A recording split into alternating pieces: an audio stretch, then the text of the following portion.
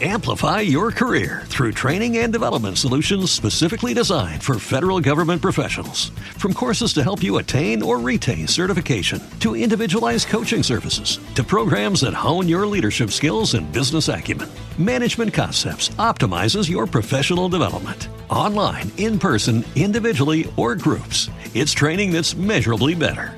Learn more at managementconcepts.com. That's managementconcepts.com.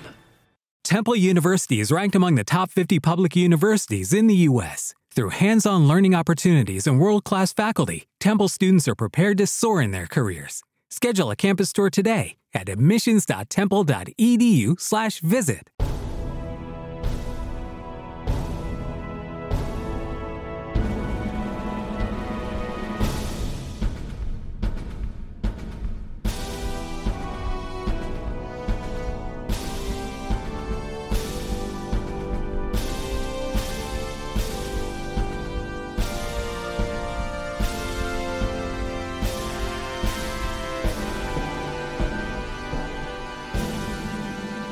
Listeners, and welcome back to Dragon's Greed Gaming.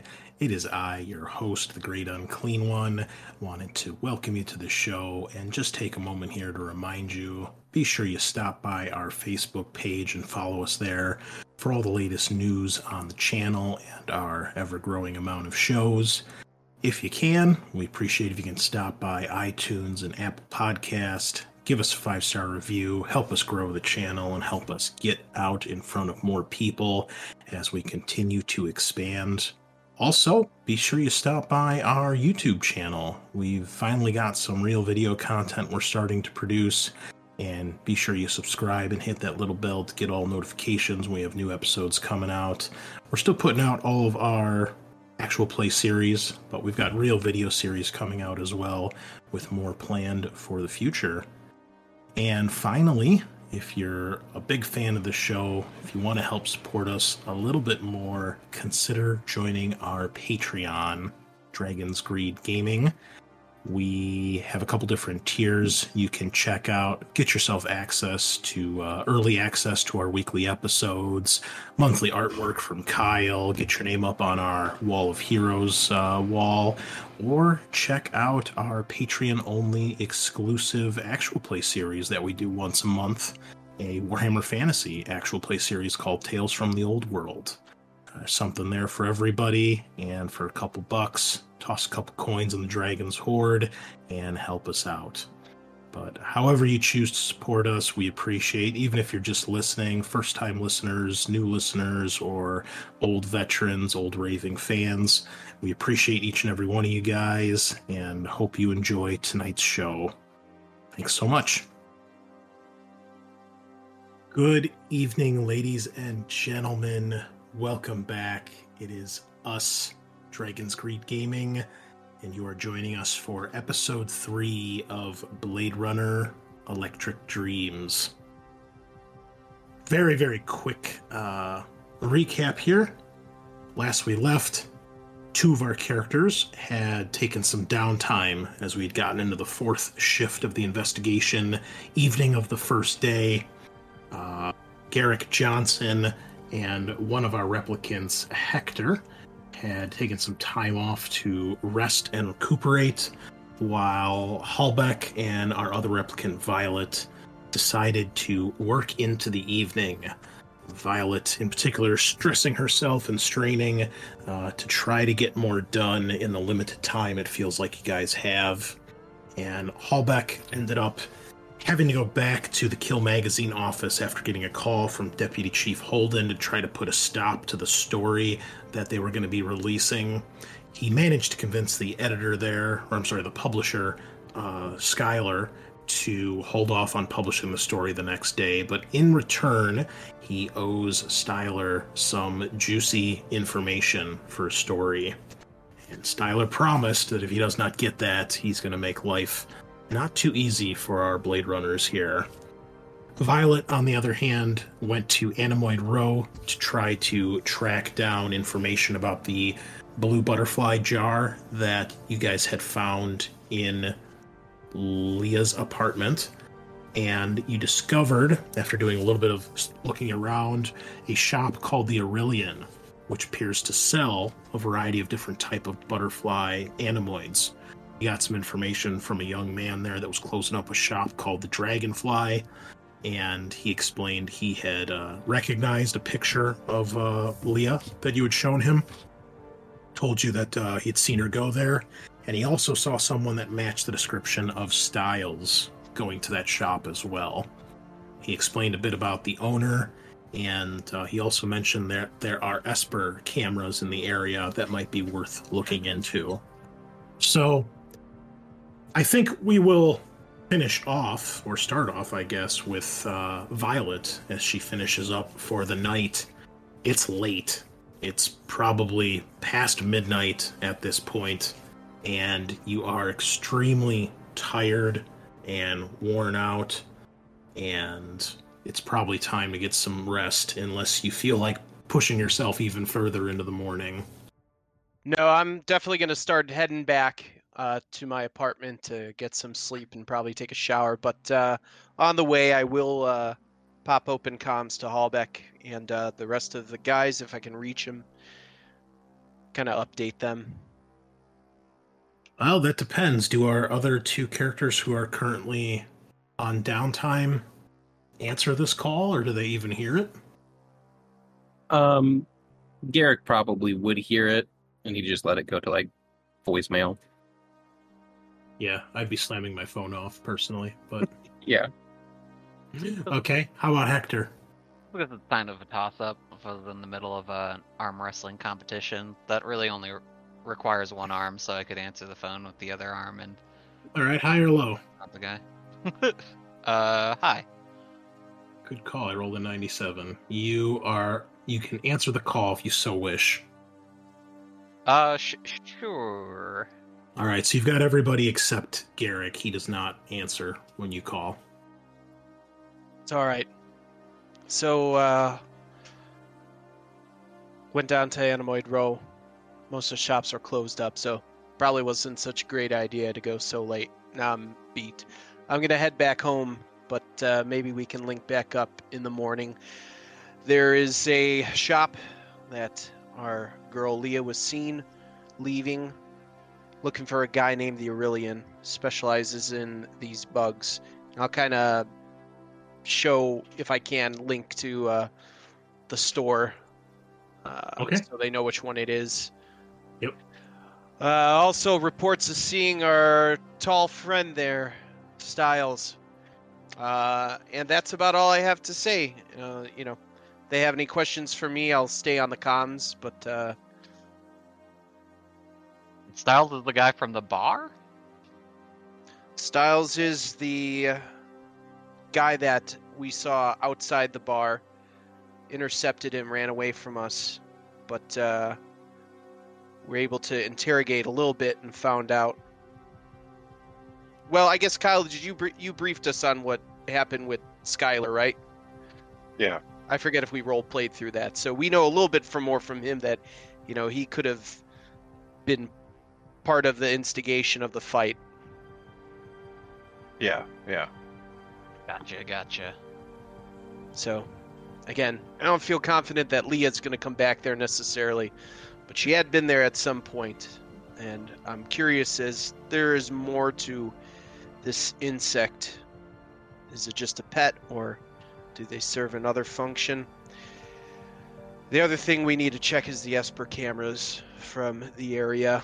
I don't know if there's a time limit on when that footage gets destroyed, so maybe someone can hop on that. If you need help. You all know it's 24 hours before stuff gets overwritten. Okay. I could come in the morning, but if it's footage from right after the murder we were looking for, that would be overwritten by tonight. Yeah, it depends exactly when. You'll be cutting it close. But that's what I got. Two of us are up in the morning. One could shake down the Aurelian. One could check the cameras. Unless we think they'll all be there. In which case, might want to have more of a show of force. I don't feel like they would be there. I could be wrong. Might want to keep it a little clandestine and not, make our presence super known so they don't know we're on our trail. I already talked to 2 people that know we're snooping around there, so might want to keep a low pro. That's just my opinion, though. I would agree. So hopefully one of you can check in the morning, and we'll head back to Anemoid Row when everything's all open. Sounds like a plan. I'll give you a call when I've got a little shut-eye. Sounds good. All right. Violet, you make your way back to your apartment. And what kind of apartment does Violet call home? That's a fantastic question. I believe I have a mid-grade apartment. So it's forgot what we rolled. Let's double check this. Sorry here, but I believe it was mid-grade. So it was like probably the standard that most people get. Huge but dilapidated old apartment in an abandoned building on Retirement Row with leaking ceilings full of debris. All right, I'm wrong. It's worse. It is. It looks much more like where what's his face found Pris, I guess. Yeah. All right. Well, you make your way up the flight of stairs, weary from the day's trials, and you get home. And what do we see when you open the door? What does the inside of your apartment really look like? I mean, it is bigger than the standard apartment. It's just obviously in bad shape. But take us on a small tour. I think you walk in and immediately get hit in the face with some leaky water, which causes me to grumble. And I think there's kind of like a big fan in the ceiling, so maybe like this apartment was butting up against like, maybe part of the building's inner workings. And so there's, some cool light that kind of comes in through there, and it's, sort of the beginning of morning. So I think there's that ambient glow that comes from morning coming up when you should have been asleep, but you're, just putting your head down and you just kind of feel all off. I think, I have pretty sparse furniture. There's nothing that's not broken. Let's say that. I think Violet doesn't spend a whole lot of time on housekeeping. And her spouse is a little bit older, and he might be a little bit infirm to not be able to keep up with everything as much as he used to. So yeah, so when you get in, you see that Sully is like asleep in the chair that he has, watching the very old dilapidated TV that he's managed to get his hands on. Looks like he's fallen asleep to one of his favorite movies, probably waiting for you to get home at this point. Tell us a bit about Sully. What does he look like? Who is he? What did he used to do? So Sully is my spouse, my husband, and he's a little bit older, and he also used to be a detective. And the thing about Sully is he sort of rescued me from an incident, and we sort of have this relationship where it's a little bit like father and daughter in a weird way, and whether or not he is not really like I would say like sexually interested in replicants, or however it kind of goes. It's sort of I think like an asexual relationship, but he is he tries to guide me a little bit, but at this point it's to the point where it's smothering a little bit, and it's often brings us to fights, mostly where I think Violet just bounces and goes on her way. But she still owes a lot to him. She still cares about him, and she still tries to keep this place together and food on the table, as it were, since he's retired. Would it be safe to say that the marriage was more of like a way for him to try to keep you safe and protect you? Yeah. Okay. Well, you see Sully. He's asleep as you come into the apartment, and you said you're gonna go hop in the shower. Yeah, I'll take a moment to kind of cover him up, or make sure he's comfortable, and kind of be quiet as I can so I don't wake him up, because just kind of want to. Give me a stealth check. All right. Very good. All right. 1 sec.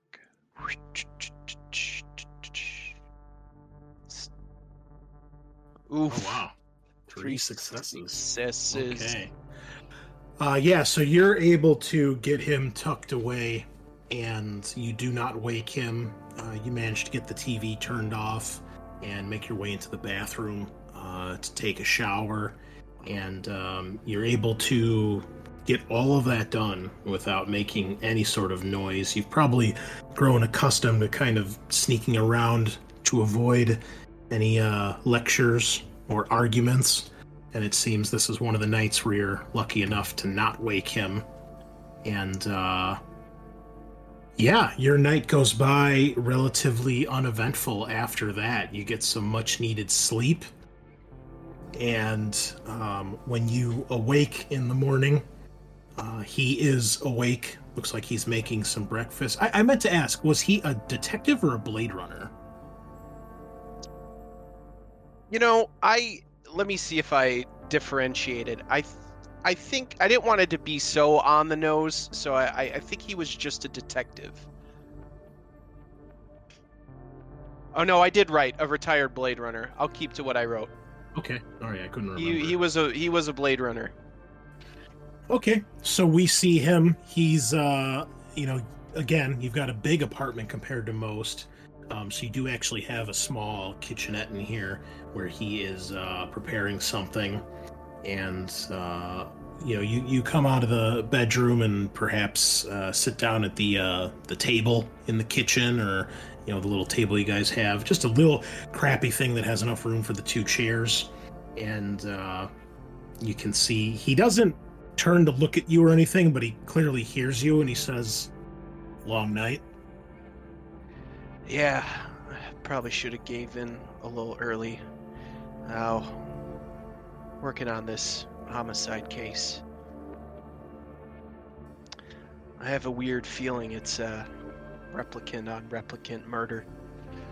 And I kind of detail a little bit that, looking into a 2 Blade Runner replicant unit that was trailing another murder. One of them got shot inside a nightclub. A whole bunch of people saw it, but not exactly what happened. So, trying to trail this lady, Leah. You know anything about Lilith? Is her last name Tyrell or no? It is Tyrell, yeah. Know anything about Lilith Tyrell? So he listens. You can tell he's listening. He doesn't really take his eyes off the breakfast he's making, but he's listening, and you occasionally see him nod his head or give like a grunt of, yes. But other than that, he doesn't say anything until you're done. And then when you are finished, he says, "Yeah, I know a bit about her.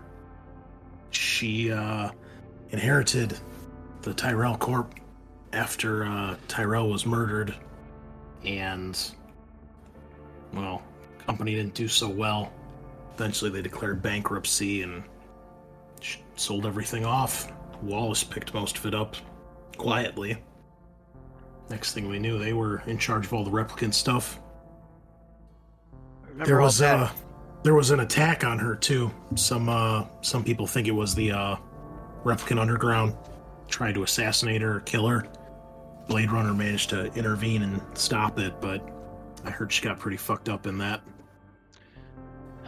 Any idea what she did with herself after losing the company?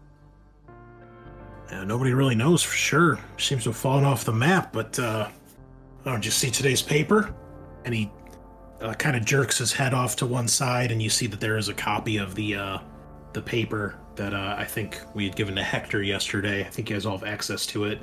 And you see there's an article about her on the cover. Oh, shit. Let me take a look. Looks like she's one of Wallace's Golden Girls now. Memory designer. Let's see here. Nexus 9 replicant launch, a resounding success. Wallace Corp multiplies production.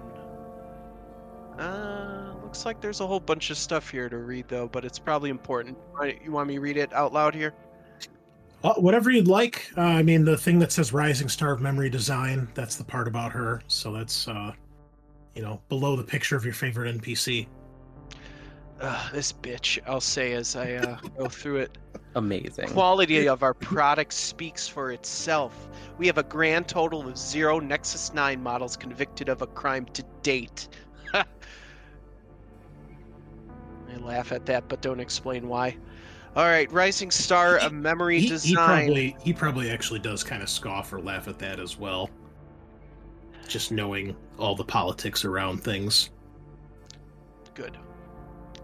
So it says, what would the Nexus 9 replicants be without their memories to keep them obedient?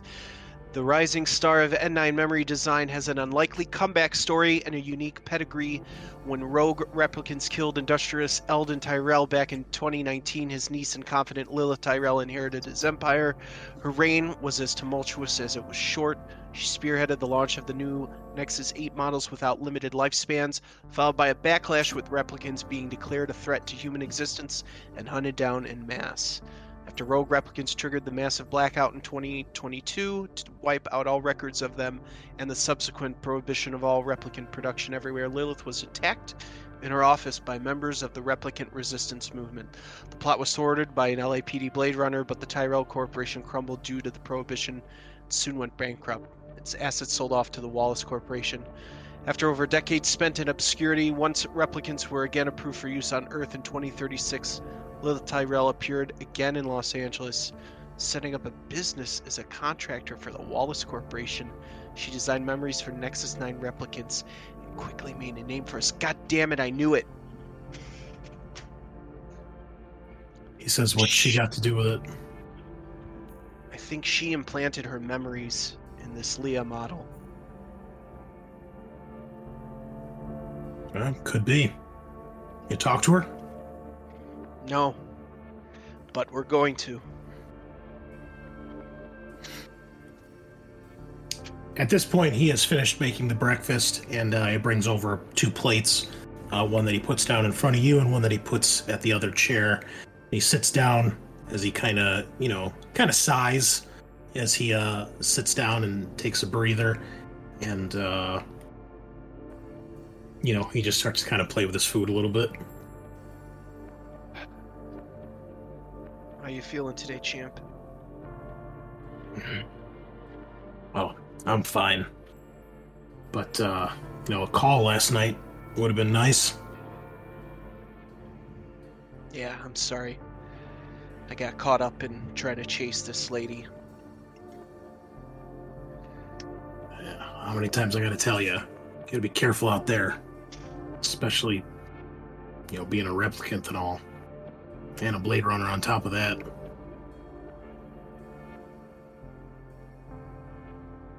I know. I'll try and be better. You see that he looks like he's about to say something else, but then he just maybe bites his tongue and just kind of eats the food in silence as you kind of look over this newspaper and probably pick at your breakfast too. Yeah, I'll kind of keep reading it. All right. Well, you do gain a point of resolve back for doing your downtime and resting. So that's good. Meanwhile, we'll switch it on over to Hallbeck. So Hallbeck, you are finally at your breaking point here, especially after dealing with Skylar and all the threats and the chief. So what are you gonna do? Originally, I was gonna say go to the cemetery, but instead, we will be making it back to the apartment in the financial district. Okay, and what kind of apartment does Hallbeck call home? Hallbeck is in a very luxurious penthouse in the financial district that was left to him from his parents. So his dad is passed, and his mom is actually off-world. So it's just him at this very, very nice penthouse. Very not very furnished. Doesn't have much in the way of personal effects. Does he have a bed, or is it one of the pull-out beds out of the wall? No, he does have his own bed, but yeah, he owns about 3 of the same kind of suit. Has about 1 set of everything, just to make things simple. So, yeah, there's not much to look at in the place. Okay. And what does Hallbeck do when he returns? I think the first thing he would do would be to grab a shower, switch out, probably get into the next day's suit, and after probably catching some shut-eye, he would head down to the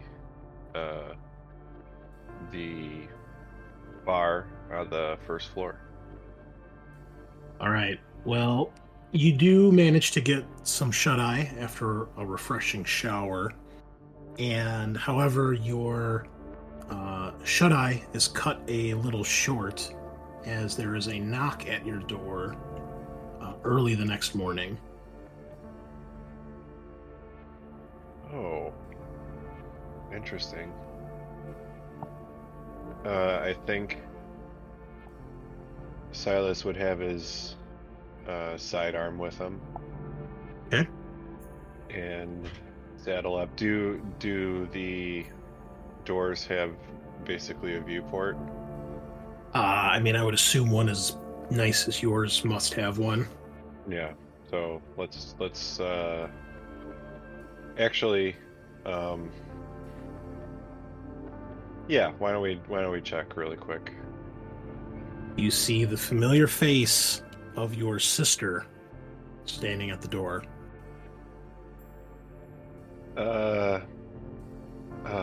Silas would let out a very exasperated sigh and put the piece away and open the door and just kind of extend his arm out as in like well, better come on in. And who do we see on the other side of this door when he opens it? So Silas has a sister, Lissa, and she works in animoid research. So she's got a nice, decent paying job. Unfortunately has a bit of a drug habit to kind of sustain her work ethic. So on kind of a lot of uppers. And unfortunately, Silas and his sister do not get along too well. So their relationship is a little strained. What does she look like? She is probably about 3 inches taller than him, so probably skirting around 6 feet tall. Very wiry, and very kind of messy brown hair that's pulled back in a very messy ponytail. Just like, think of the most worked out, pre-med student type look. And yeah, has developed a little bit of a tremor. Okay. Is she older or younger? She is the younger sister. How old is she? She's probably in her late 20s, because Silas is in his late 30s. Okay. You open the door, and Lissa gives you kind of a awkward, tense smile, and she walks in after you extend your arm out, and she says, good to see you. What's going on? Lissa. What happened? Nothing happened. I can't come say hi to my brother.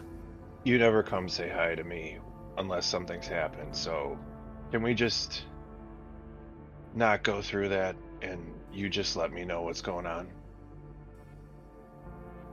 She gives a kind of a equally exasperated sigh, kind of rolls her eyes, and she crosses her arms and leans up against the wall. And she's kind of looking down at her feet as she speaks. She says, I was just hoping I could, maybe just borrow a little bit of, Chinyan. You know, yeah, I'll pay you back. And she kind of looks up at you, like, kind of, like, with her, like, her tongue kind of, like, on her teeth, kind of, like, tensely waiting for your answer.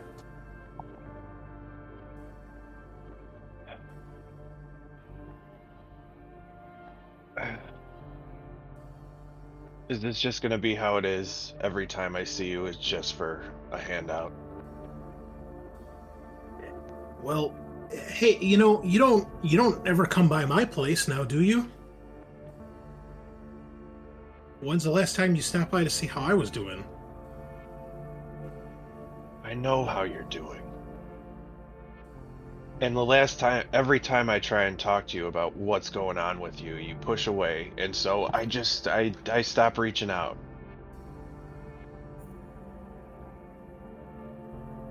She looks down at her feet again. Looks like she's not sure what to say to that. Silas would kind of sigh and very sharply reach for money to hand her. And as he was doing so, just before she would reach out, he pulls back and says, this is the last time before we have that talk, okay? She just kind of nods, kind of her eyes darting between your hand holding the Chinyan and back to your eyes.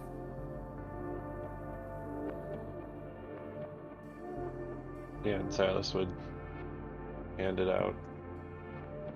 She takes it, puts it in her front jeans pocket, and she says, thanks, I appreciate that.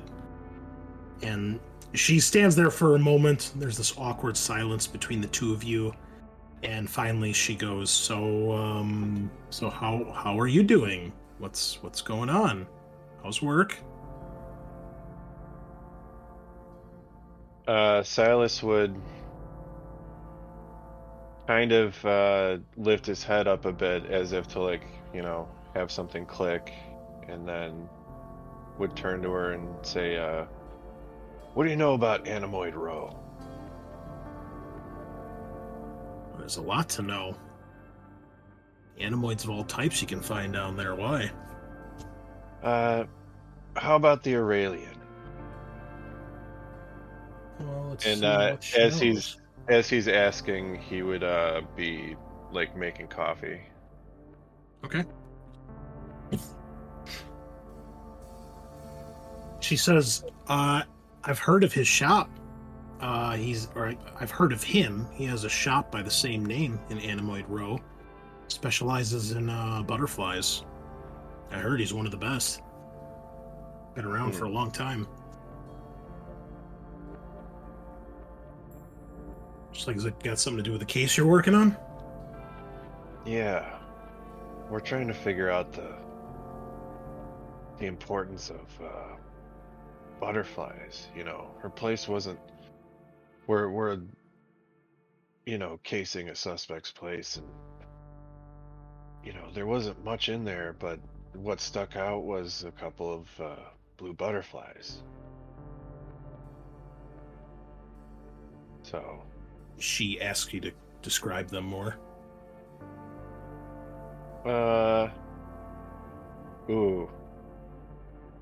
I mean, so would Silas, would it be against regulation for him to show her the photo of the butterflies? I mean, it could be considered in some cases, but, it's also not like a graphic piece of evidence or anything like that. I mean, it's like if you showed somebody, a picture of like somebody's pet, like, it kind of teeters the line. Okay. Well, yeah, he would think about it and then just show her. She takes a look at it. She goes, "Wow, pretty. Yeah, these look pretty convincing." I mean, animals and and things like that, everything has different symbols, but it could be something specific to the owner. Maybe they just like the way they look. Yeah. Oh. I mean, that's what most people just get an Animoid for, is because we don't have real pets, so it's the next best thing. Right. And butterflies would be easy to take care of even if they were real. Not a whole lot to clean or feed. Yeah, Silas would be kind of just nodding along, listening. Yeah, she looks at the picture a little bit more, but she doesn't really have much more to say other than those sorts of things. Without any other context, she doesn't really, she's not a butterfly expert, so. But she can instantly tell when she looks at it that they're animoids and not real. Okay. Yeah, so Silas would kind of put the evidence away and just kind of give her a mug if she wanted it, and turn and start grabbing his things and say, well, I better get back on this. Good of you to stop by, say hi. She says, "Yeah, thanks. Thanks." And you can tell she's kind of mentioning both the coffee and the money. And please deduct 1 point of Chin Yen from your character sheet. So sad. But you will get a point of resolve back if you were missing any. Because you did manage to actually get some sleep, and your interaction with Lissa was not as terrible as you thought it might be. Mm-hmm. All right. Meanwhile, as as you two have slept through the morning shift, we'll switch over to Hector and Garrick. So it is morning the next day, so shift number 1 of day 2, and the two of you are up and ready to go while your companions are taking a break. What is it the two of you are going to do next? I guess I'll start by filling Garrick in on the call from last night and sort of the details of Styles and potentially Leah going into the Aurelian, and that we may or may not have a lead at the Esper Wall. if we can find footage of them there, which might be erased. If we do split up, though, I guess would it be possible, if the Esper Wall is a bit of a dead end, to like pull information on what the Blade Runners were doing the night of the, like what their job was? Yeah, you could potentially access that through the mainframe, which could be done at the same time as going through the Esper Wall. Two things I want to point out for the two of you. Garrick, you would have official word that your request to get access to the Wallace Replicant Records database has been approved. Right. And if you would like to, you can go to Wallace Corp and they will let you have access to that. Second, the bullet fragment that you recovered from the crime scene should be done being processed at this point, so that you could check up on as well. Okay. That could also probably be done at the same time if somebody stays here to work the Esper Wall and the mainframe. Well, Hector, I'll take some time at the LAPD, look at the mainframe and the Esper Wall while you go mingle with the regulars, I guess. I can check out the shop. That sounds like a plan. All right. Let me know if anything comes up. All right. Well, we'll start with Garrick as Hector takes off and makes their way to elsewhere. Okay. So you're here. Where do you want to start? I guess we'll check the Esper Wall. All right. I will need a promotion point, and then I'm going to need a... you can make a tech roll with advantage to access, but because the Esper Wall is restricted, you have to spend a promotion point to get access, basically. Can I give a call to Silas and ask him to get me in? You just want basically to have him spend one? Yeah. Oh yeah, if I can do that from afar, absolutely. Well, I mean, it'll probably take a little time, but considering it's a whole shift worth of work, we can assume that maybe he can do that. Unless Matt, you got something? Yeah, I was gonna say I've got to pay it forward. I could use the promotion point this time. Oh, okay, yeah. And since I'm up anyway. Yeah, that'd probably be faster because keep in mind this is while him and Violet are asleep, resting. Right. So, okay, yeah. Regardless, as long as somebody pays a promotion point, you can have access. Not a big deal. You guys are on the same team and on the same case, so I don't think it'd be that big of a problem. Okay, I will roll a tech test with advantage. I'm gonna push that because no successes. Yeah, it's rough. That's rough.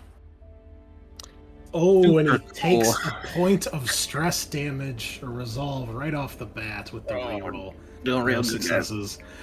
So, Garrick, you search and search for hours, and you realize after probably an hour or two of just pulling your hair, the footage has probably been overwritten at this point. You're like maybe within 30 minutes of like the time that it would have been overwritten. Shit. All right. So then needed to check out the bullet fragment or the casing. Well, it's a caseless shell, I guess. Yeah. So that's you can go down and talk to Coco if you'd want, because it'd be down in the crime lab there. So yeah. I'll go see our very professional looking Coco. All right. We get down back to the crime lab, and he is sitting at a table. He's got like a microscope that he's looking into, and you see that the cat, the LAPD cat Biscuits, is lounging over on a table nearby, keeping an eye on you sharply as you walk in. Coco looks over his shoulder. Good morning, Garrick. What can I do for you? I suppose you're here about the bullet you brought in yesterday? Ding ding, Coco. That's why I'm here. Well, It appears it is as we expected.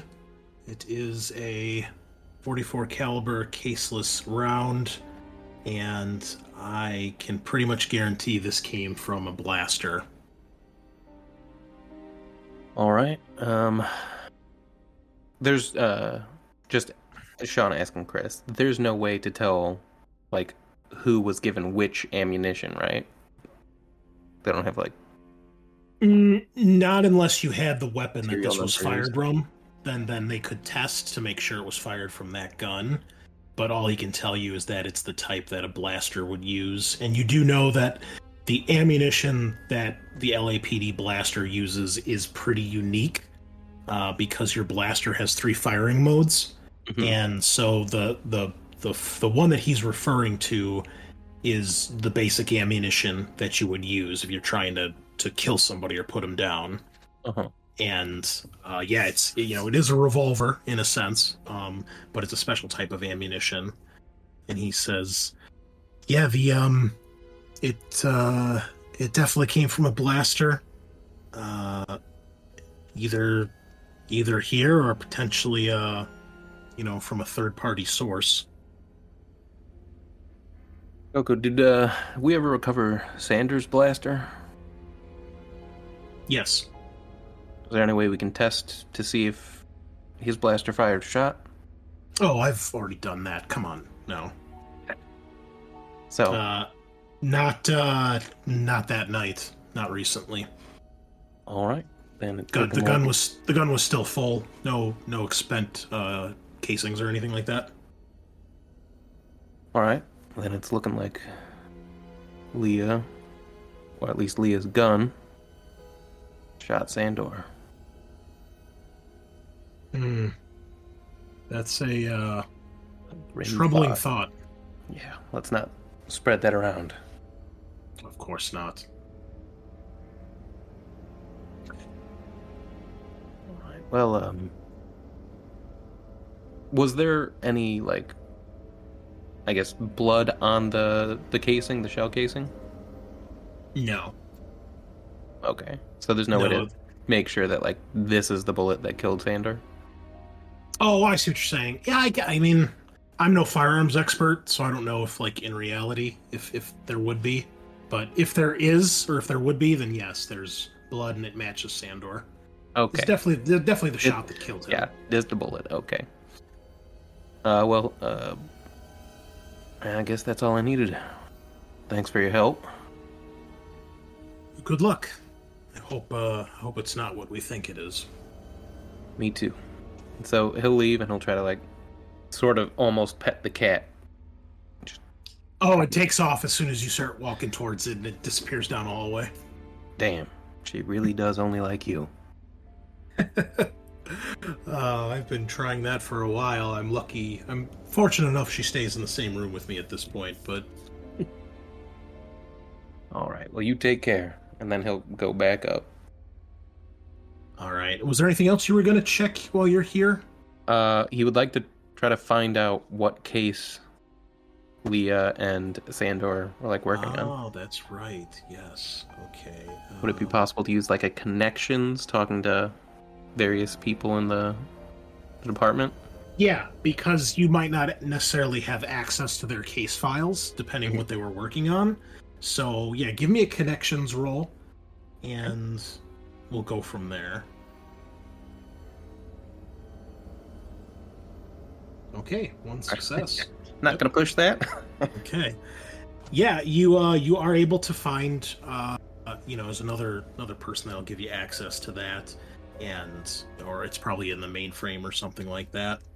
And being Blade Runners, their stuff is restricted, so a regular officer, beat cop, probably would not be able to have access to this. However, you yourself being a Blade Runner and also being assigned to this case that they're part of, you definitely would have access to this. So you do find that they were... It's mostly general information, but they suspected that there was some activity from the Replicant Underground going on through or at the Snake Pit. And it seems like that's why they had been there several times, was to basically investigate, stake it out, follow up on that sort of thing, and see what was happening. There's probably a few notes about suspicions or, what they suspect might be going on, but there's nothing, nothing hard or certain in the notes. Okay. Or, it's possible they have notes elsewhere that you don't have access to, or you don't know where they are, or they stored somewhere else, or maybe just kept it in memory, but... Okay. Yeah. Yeah, I guess that's pretty much it. They don't have, like, a desk or an office I can rummage through? Or that's probably where I'm finding all their stuff? Yeah, it's pretty basic.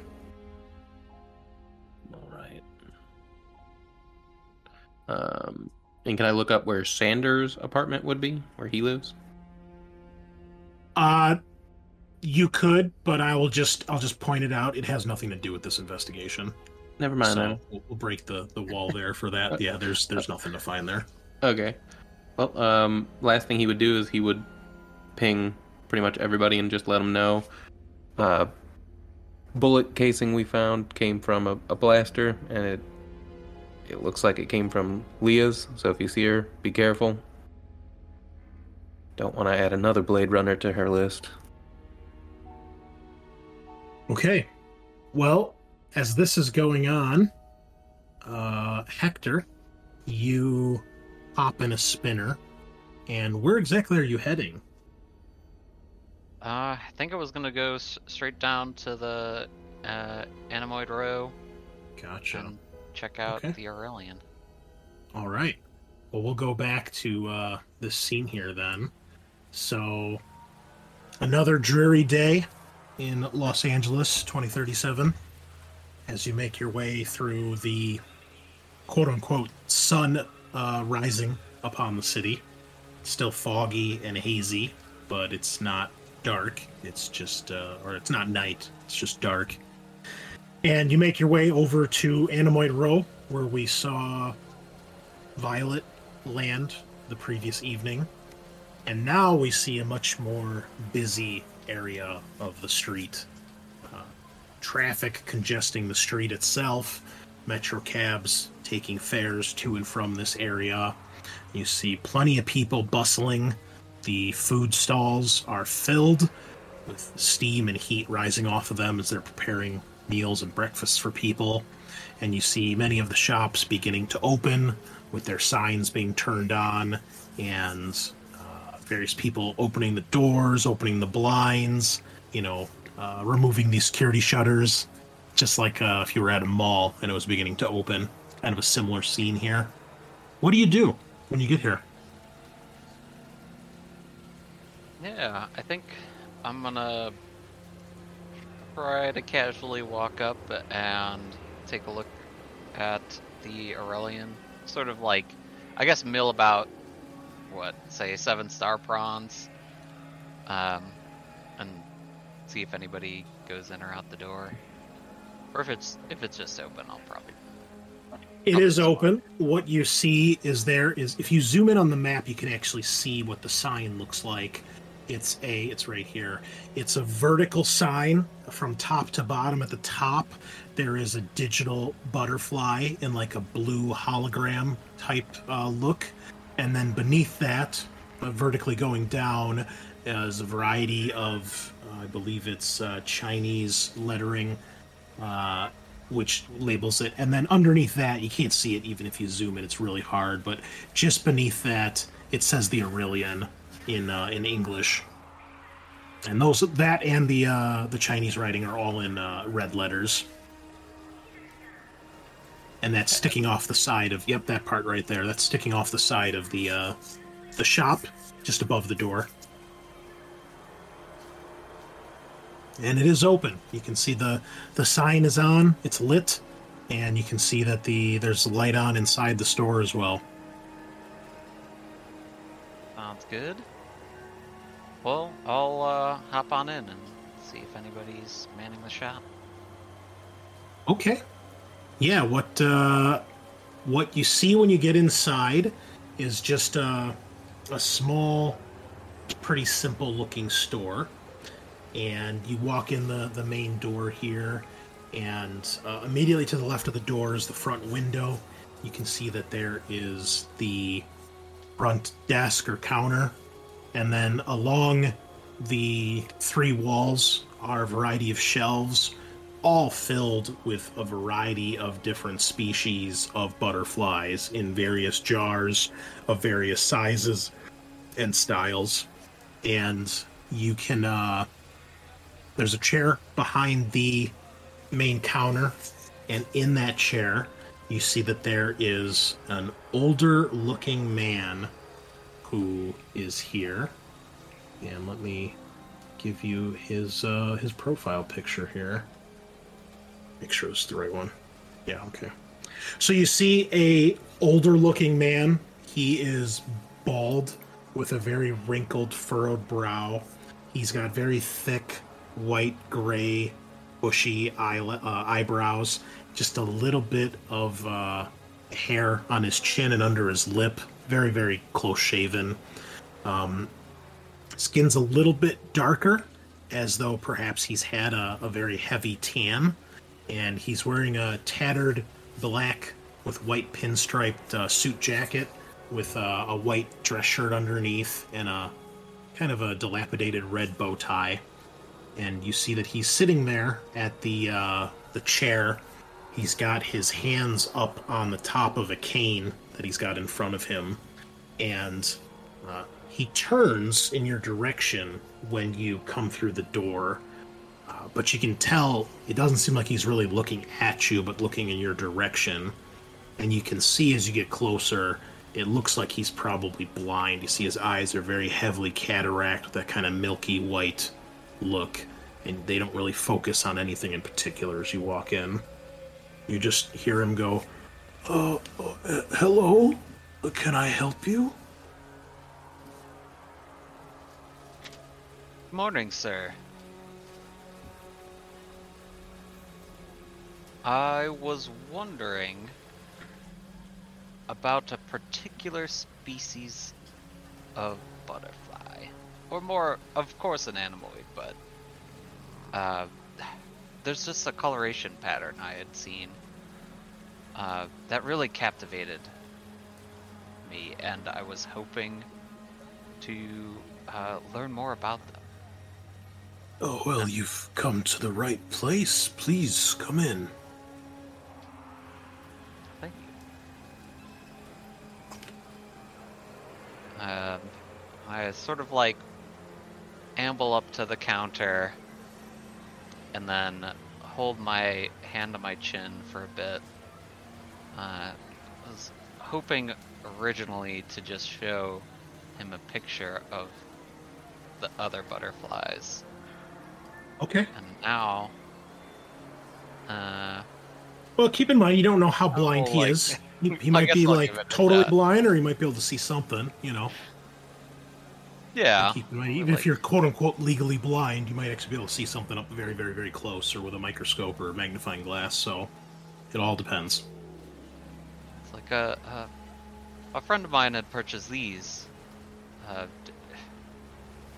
And I'll show him a picture from the... So you hold out your key or whatever, yeah. And you can tell that when you hold it out, he obviously doesn't see it, but he realizes that you're probably showing him something, and you see he kind of fumbles around with his hand, trying to find what you're showing him, and then assuming you let him, he can feel it, and he kind of brings it up really close, and he says, "You'll have to excuse me, my eyesight isn't what it used to be," and you can see that he's looking very intently, squinting his eyes. And he says, "Can you describe them to me? That often helps." Yeah. I'll actually, take a quick look around the room to see if there's anything on the shelves that would be a shortcut. Yeah, definitely. Sort of you see a couple things that look pretty similar, if not identical. Oh, these, sort of blue speckled sort. Like the ones in this corner. On the third row? He says, "Oh, you must be speaking of the blue morpho butterfly. Yes, those. He says, he actually kind of makes sure that you have whatever you're handing him. He like puts both hands on it to make sure you've got it before he lets go. And then he gets up and, he's using the cane. He doesn't seem like totally crippled or anything, but he's definitely using it a little bit as he walks over to one part of the store. And he looks up at that and he says, yes, right here. Yes, these were the largest butterflies ever. Usually between 5 to 8 inches in width at their widest point. Beautiful creatures, vivid, iridescent coloring. They have tiny microscopic scales on the backs of their wings which reflect light. I've tried to capture that in my work, as you can see. It's a shame we don't have them around anymore.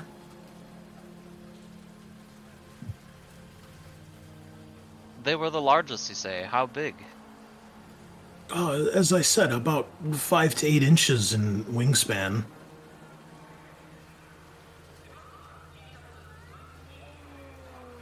Interesting. And he, as he holds up the jar, he says, my renditions here should be more or less accurate. Maybe give or take an inch or so, considering. And he kind of points at his eyes. Yeah, that's quite impressive work you've done here. Thank you. Would you care to buy one?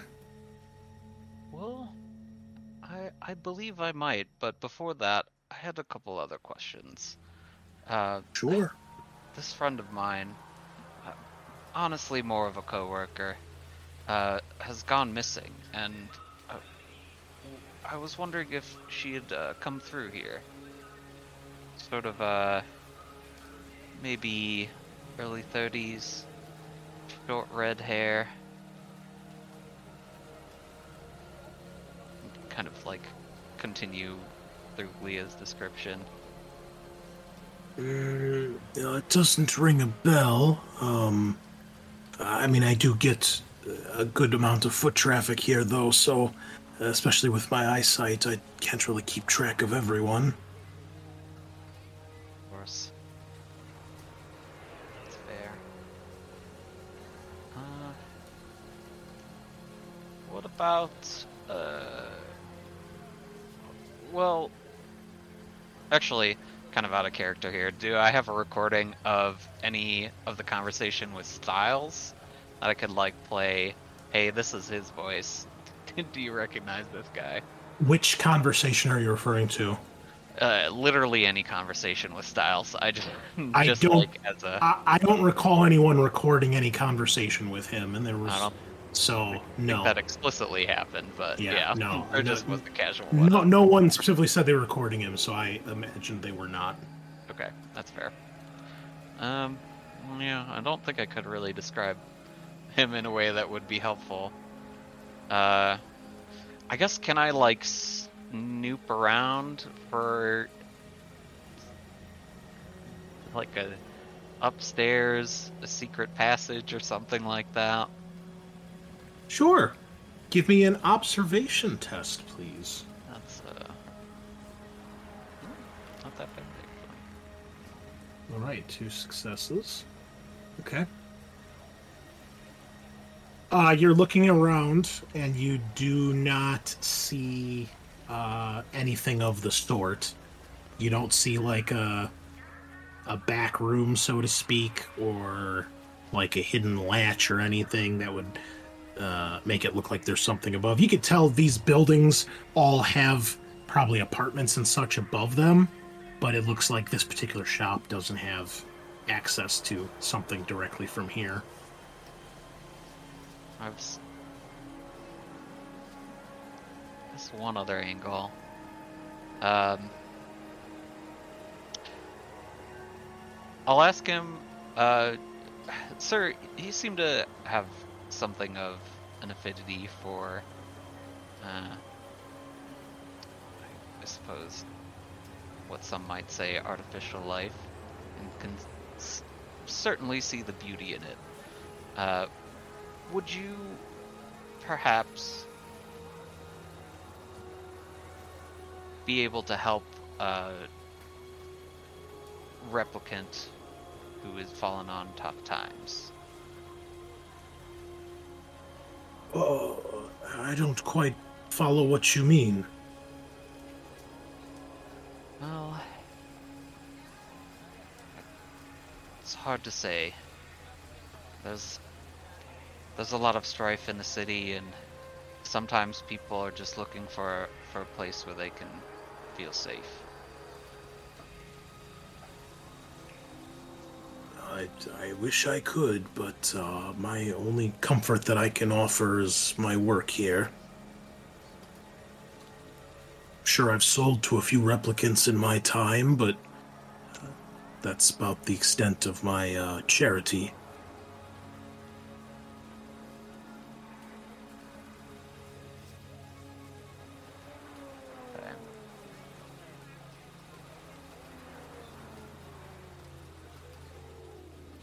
Well, I appreciate your time. I think I'll have to return. I think I'm getting a call, and I pull the Kia out and walk out the door, and phone into Garrick and be like, I'm completely flabbergasted as what to do out here. Yeah, you can call him when you're outside if you want. Yeah, I think I'll do that. I need to bounce some ideas off of some. So Garrick, perhaps as you're getting ready to bash the Esper wall in. Stupid fucking keyboard, never type. Oh, hey, Hector, what's up? Hey, yeah. So I'm calling in. I've talked to the proprietor of the Aurelian. Quite a nice fellow, completely blind it seems, and I'm not really sure what would bring Leah or Styles into this establishment. It's quite lovely, the animoids that are out here, but he just seems to be a nice fellow, a talented craftsman. Yeah. But not necessarily particularly sympathetic to replicants, or nothing interesting over here. I might if he's blind, down the other doors. Yeah, if he's blind, does he have like cameras in there to make sure people aren't stealing? That's an interesting question. He does not. You did not see any cameras. Okay.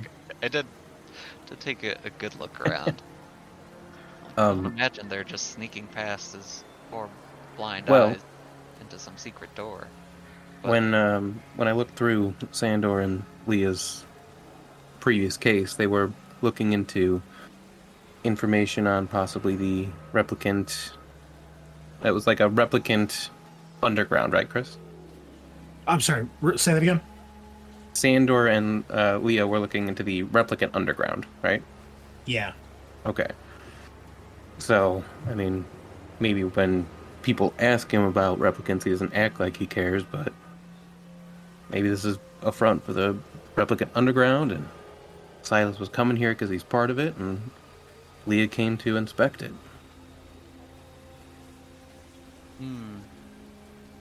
Unfortunately, all the Esper Wall footage seems to have been overwritten at this point, so I can't really tell you anything about that, but yeah, I mean, that's maybe it. Maybe as a part-timer who comes in and helps. I mean, it seemed like he was the guy. He knew what was what in the shop, and this is all very confusing.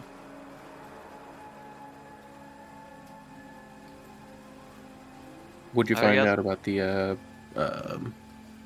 I guess the butterflies? Well, the butterflies are a large morpho butterfly, one of the largest of its kind. extinct, as you might have guessed. I think that was about it. They have like something about their scales, or they have like scales for wings or something. They have little scales, microscopic scales on the back of their wings, which reflect light and make them kind of shimmer. Right.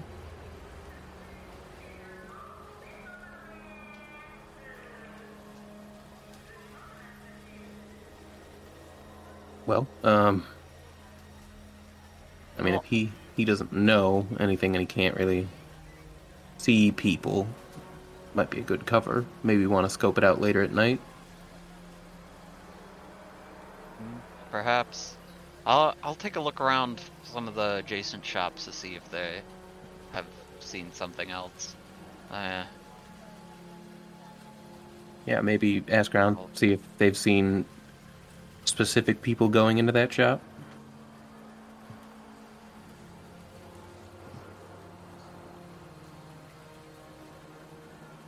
Yeah, it's something. I'm not here anyway. Chris, would Garrick be able to try to scan, not the previous time before when Leah and Sandor were, or not Sandor, Styles might have been there, but in the last, like, day, to see if he sees any footage of suspicious people going in and out of the butterfly shop? Yes, you could. Give me another tech at advantage. Won't make Okay. you spend another promotion point, we'll assume you still have access. Okay, I'll give this a shot. Fuck. No successes, folks. I'm gonna push that. I'm gonna take at least a point of resolve, but if we can get a success here. There we go. Another point of resolve taken. Love to see it. Man, that's how we started off, dude. Bro. You're getting your ass whipped by a computer right now. Yeah, he's a people person. He's not a computer person. Alright. Well, that's it for me. Yeah, you don't find anything as you spend some more time furiously punching in commands and getting, data not found, access denied, no data to be examined, data overwritten. He's just doing breathing exercises, squeezing a stress ball until it explodes all over the screen. Please specify parameters. Please specify parameters more. Hector, what else would you like to do while you're here? I guess I'll just go next door and talk to people in, let's say, Animal Memories. Okay. And what are you asking? What are you trying to find out here? It's a great question. I guess I don't know if I could casually float what it's like being next to the the Aurelian. Give me a in and out. connections roll. Okay. And then tell me specifically what you're trying to do or find out or ask. You've got one success. Are you happy with that, or do you want to push? I'm gonna leave that, I guess. No, Okay. I'll push one. Okay, cool. Nice. Two So successes. I get two. Okay. So yeah, I guess what I'm thinking is to ask around and see if there's any unusual activity late at night next door, caused any sort of noise, or how busy is it generally? People buying a lot of butterflies out there. So you go next door, and the shop owner is a middle-aged woman, probably in her mid to late 40s, and she, as you start talking and asking her some questions and things like that, maybe show her some pictures or something like that. You got a critical success here, so that's good. She She says, well, nothing like that. The Aurelian mostly keeps to himself. He keeps a pretty quiet shop. He does get a good amount of foot traffic, though. I would say he's probably got some more of the popular things here on Anemoid Row. He's got some of the best work. I mean, anybody who's around here has heard of him or knows about him, and he's been here forever. But I've never really seen anything suspicious or anything like that. But I do recognize this woman in the photo, referring to Leah. I've seen her a couple times in the last weeks. I've seen her a few times coming there. I know she left at least once. She had purchased something. And I've seen another man too come and go, and she describes a guy that sounds like Styles. I don't know if he's a friend or a relative, maybe a son or a nephew or something like that, but I've seen him come and go. Oh, that's interesting. He doesn't seem to purchase anything, though, does he? Not that I've seen. Okay.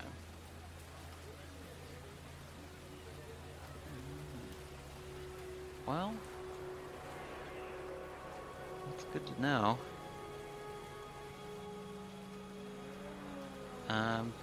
I don't suppose you share any customers. They've never come in here for anything.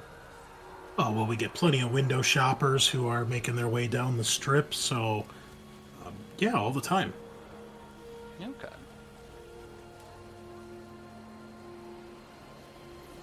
I guess I kind of out of character. Would I know what Animal Memories does? Like what their deal is? This doesn't give me a description, so I'm going to assume that this is a type of shop where you can have memories made for your Anemoid so that they react in a specific way, or perhaps recognize you even more as their owner. Yes. Okay. That sounds fittingly Blade Runner. Sounds right.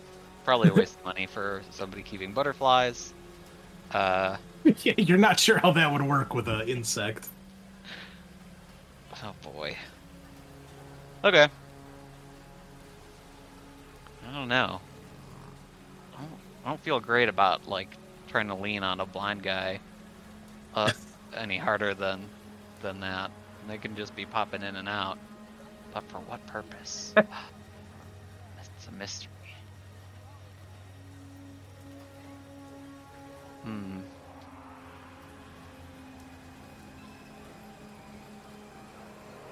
They've been in and out in the past week.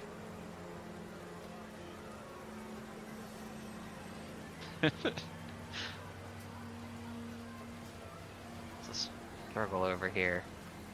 Okay.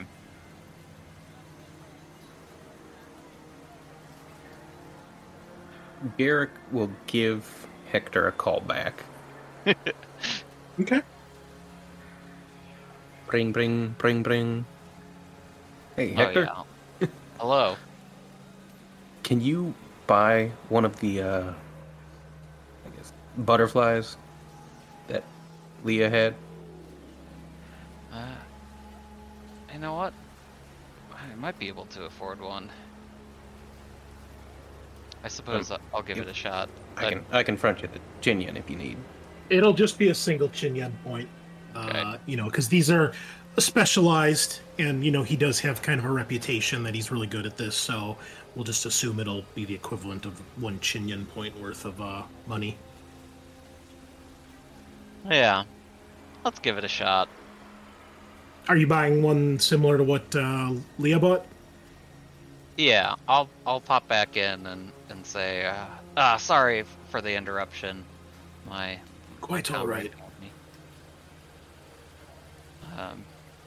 But yeah, as I said earlier, I think it would be nice to purchase one of these for myself, the Morpho. Excellent choice. And he goes over to the wall, and even though he can't see, obviously he's very acute of what's around him in the store, and it's almost like he isn't blind as he gets up there and he reaches and gets one, and then he brings it over to the register, and he begins to very carefully wrap it in kind of that nice almost like tissue paper that you have for gifts, and then he puts it in a small bag, and it's got the symbol of his shop on the side. And then, you exchange, and he gives you the receipt, and he says, "I appreciate your business, sir. I hope these bring you a little bit of color and peace to your home." Well, thank you. And I'm gonna, scoot backwards and look at the shelf where you removed the thing and do a little once over. There's nothing there. It's just an empty shelf.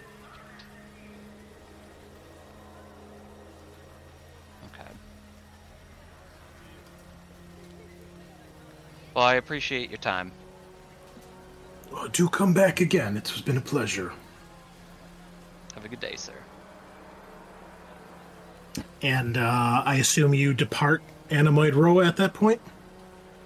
Yeah, I think I'm gonna... Well, maybe I'll just sit at one of the tables with my stuff at the moment and, Okay. watch the door angrily, hoping that the case will fumble into my lap. All right. Until someone calls me later. Well, Breakfast or whatever it. Let's yeah, see. so you... Not the prawns place. Crown noodles. Okay. What you do see as you sit down, you eventually get your food, you're eating, and eventually, as you're kind of, getting about halfway through your meal, you look up from the table, and you see, like across the sidewalk, you can see there is a hooded figure that appears to be staring in your direction.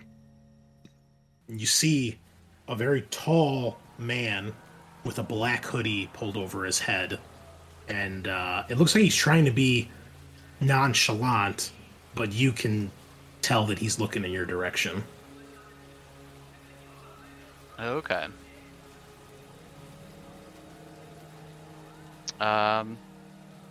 He's just looking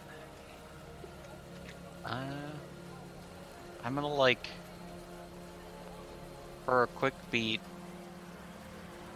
continue eating, and then, I guess push the bowl down the counter and see if I can, walk through the normal thoroughfare to get slightly closer to him, casual.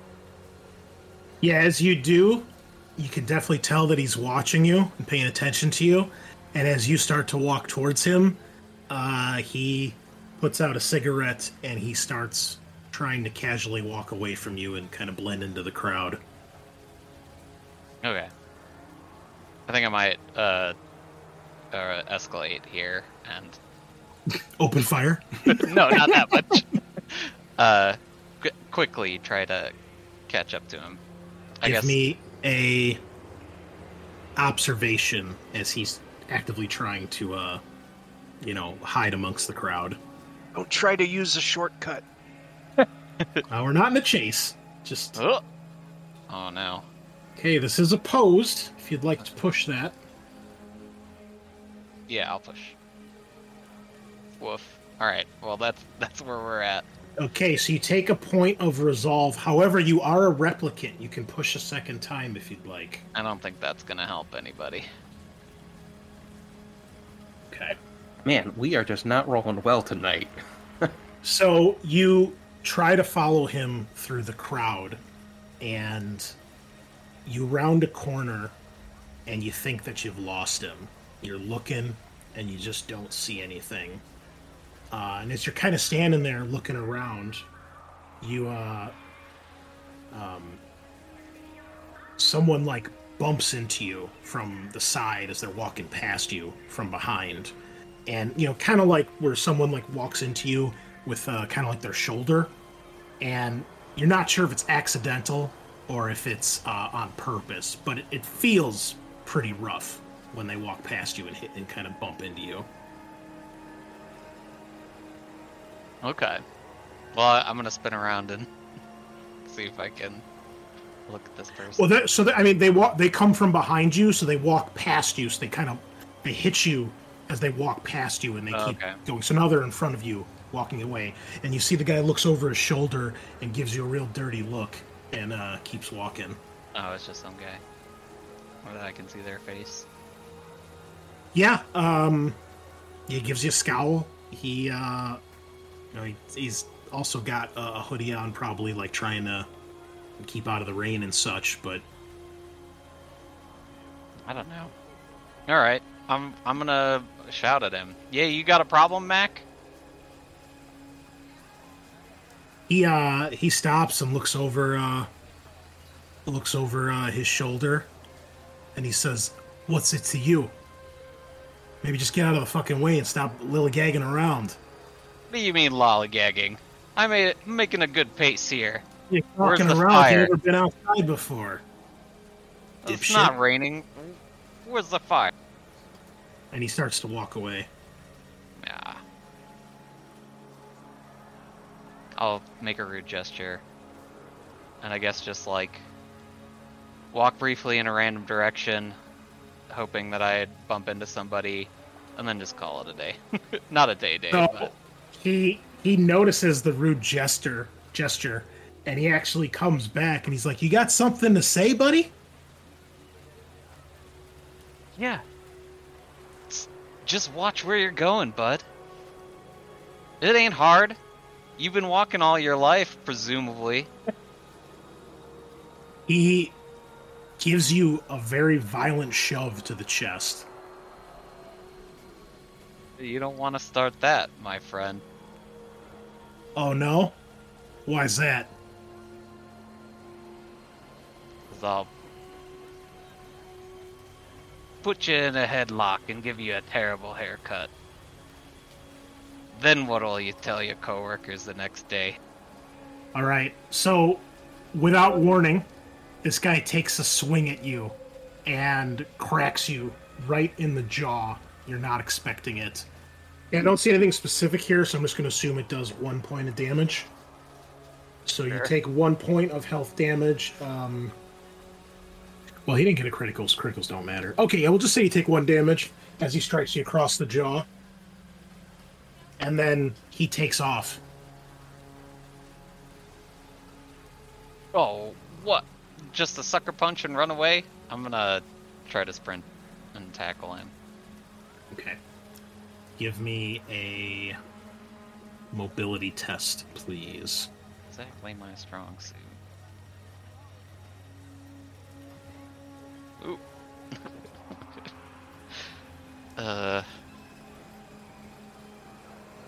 Would you like to push? I don't know. There's like a pretty good chance that I will go down if I push this and blow it. So I think I'm gonna let it go. Okay. So you chase after him, and he makes his way around a corner down an alley, and he's actually not as fast as he probably hopes. You're able to keep up with him. You round the corner down the alley as you're chasing after him, and eventually you actually do kind of catch up to him only because he comes to a dead end, and there's like some dumpsters at the end of the alley, and he stops, and then he looks back over his shoulder at you. You've got him cornered. Alright. I think I'm gonna tackle him. Okay. Start with that. So this would be a hand-to-hand, and this would be like a grapple. So the way this works is you're going to make your attack roll here, and then we'll start combat after this goes down. So in this game, if it's opposed, because when he struck you, you weren't aware, you weren't expecting that, so it was unopposed. But normally, close combat is an opposed test, and so you both roll your close combat, and whoever rolls more successes wins and does damage. Now, instead of doing damage, you can do other stuff, like knocking people to the ground and grappling them and things like that. So let us first roll our opposed test here, and let's get a little bit of fight music going. Go ahead, make your roll. Starting with some hand-to-hand. Oh, pretty good. Okay, so 3 successes. Wow. He rolled 2. So you do beat him. You don't do a critical, because you have to do at least 2 or more to get a critical. So you can either hit him with an unarmed attack, or you can do like a special maneuver. So you can start a grapple if you want, or you can knock him to the ground or push him, basically like to another ranged bracket. Or if he had something in his hand, you could like knock it out of his hand or wrestle it away from him. Yeah, I think I'm gonna start the grapple and then just kind of wrestle a bit. Okay. Be like, what's your problem, guy? Alright, so please give me an initiative roll here. Let me put you on the map. He has a 5, you have a 9. So this is, I don't know why it's making you go first, because in this game it's just like Alien. You draw a card 1 through 10, 1 being the fastest. So they're actually going to go first. And I believe all he can do is try to break the grapple. Yeah, so he has to try to break the grapple. Alright. Now, the benefits here, if you are still grappling him on your turn, the only thing you can do is either let him go or make another grapple, which either means you can try to do a special attack, like knock him to the ground or something, or it counts as a melee attack, but he doesn't get to defend himself because he's restrained. But he's going to try to break out here, so it's going to be another opposed hand-to-hand. Alright. What do we got here? So you kind of shoulder tackle him a little bit, and he grabs you, or you grab him, and now he's obviously trying to break loose here. You have one success. He has 2. So he manages to basically throw his arms out, and you kind of stagger back, and he gets ready to start to fight you. And you see a wicked smile come across his face. Wicked? Mm-hmm. Oh my gosh. He doesn't draw a weapon or anything yet. He does not. Give me an observation test, please. I got 1. You notice, out from the shadows, Oh no. behind you, 2 more figures emerge. One of them you do not recognize. The other one is the person you were chasing. It is Styles. And we're going to add them to the initiative as well. Oh boy. We'll keep it the way that we were going. So Styles is last. He's got a 9. Or, I guess a 10, because there is no 9. Yeah, that's weird. Oh, do we go up in numbers? Well, 1 goes first.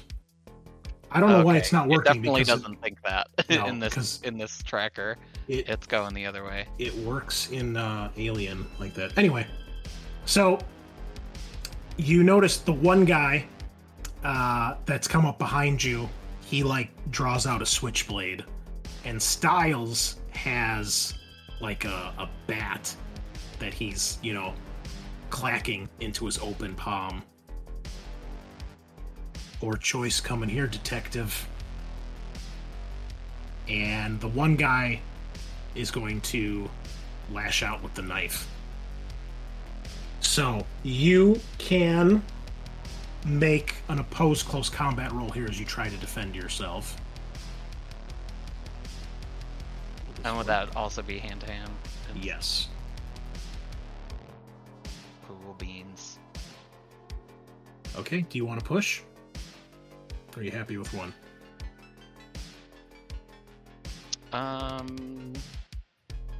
We'll try for 1 this time. Okay. It is a tie. Oh, if there's a tie, no one is hit. And only the attacker can push. Okay. Well, so he takes a stab with the knife, and you manage to basically grab him by the wrist and keep him from shanking you. However, the other replicant who was fighting unarmed, he's going to try to grapple you, and I'm going to give him advantage because you are outnumbered right now. You can attempt to defend yourself. Okay. Are you happy with that? One success? That seems like maybe a good one to push. I'll give it a shot.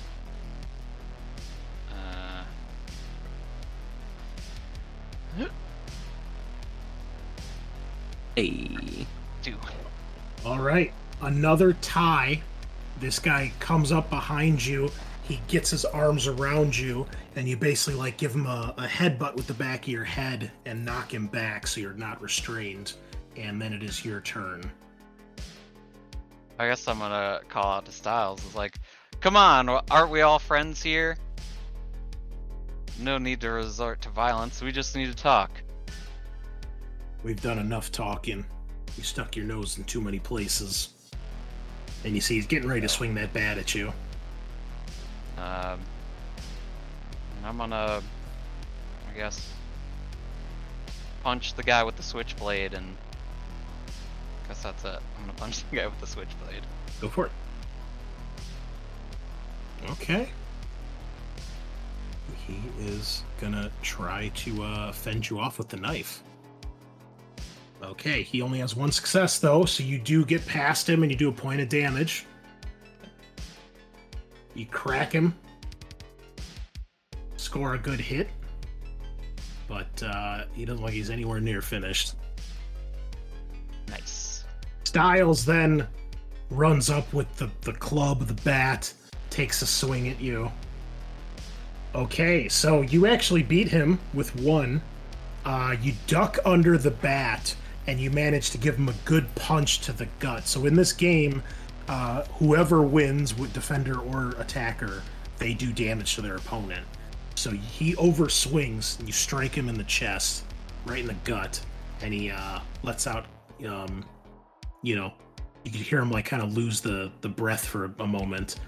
But then we are back to the top of the round, and it looks like these guys are not about to let up. And the one with the knife comes back at you again. Oh my god. Please roll. Sounds great.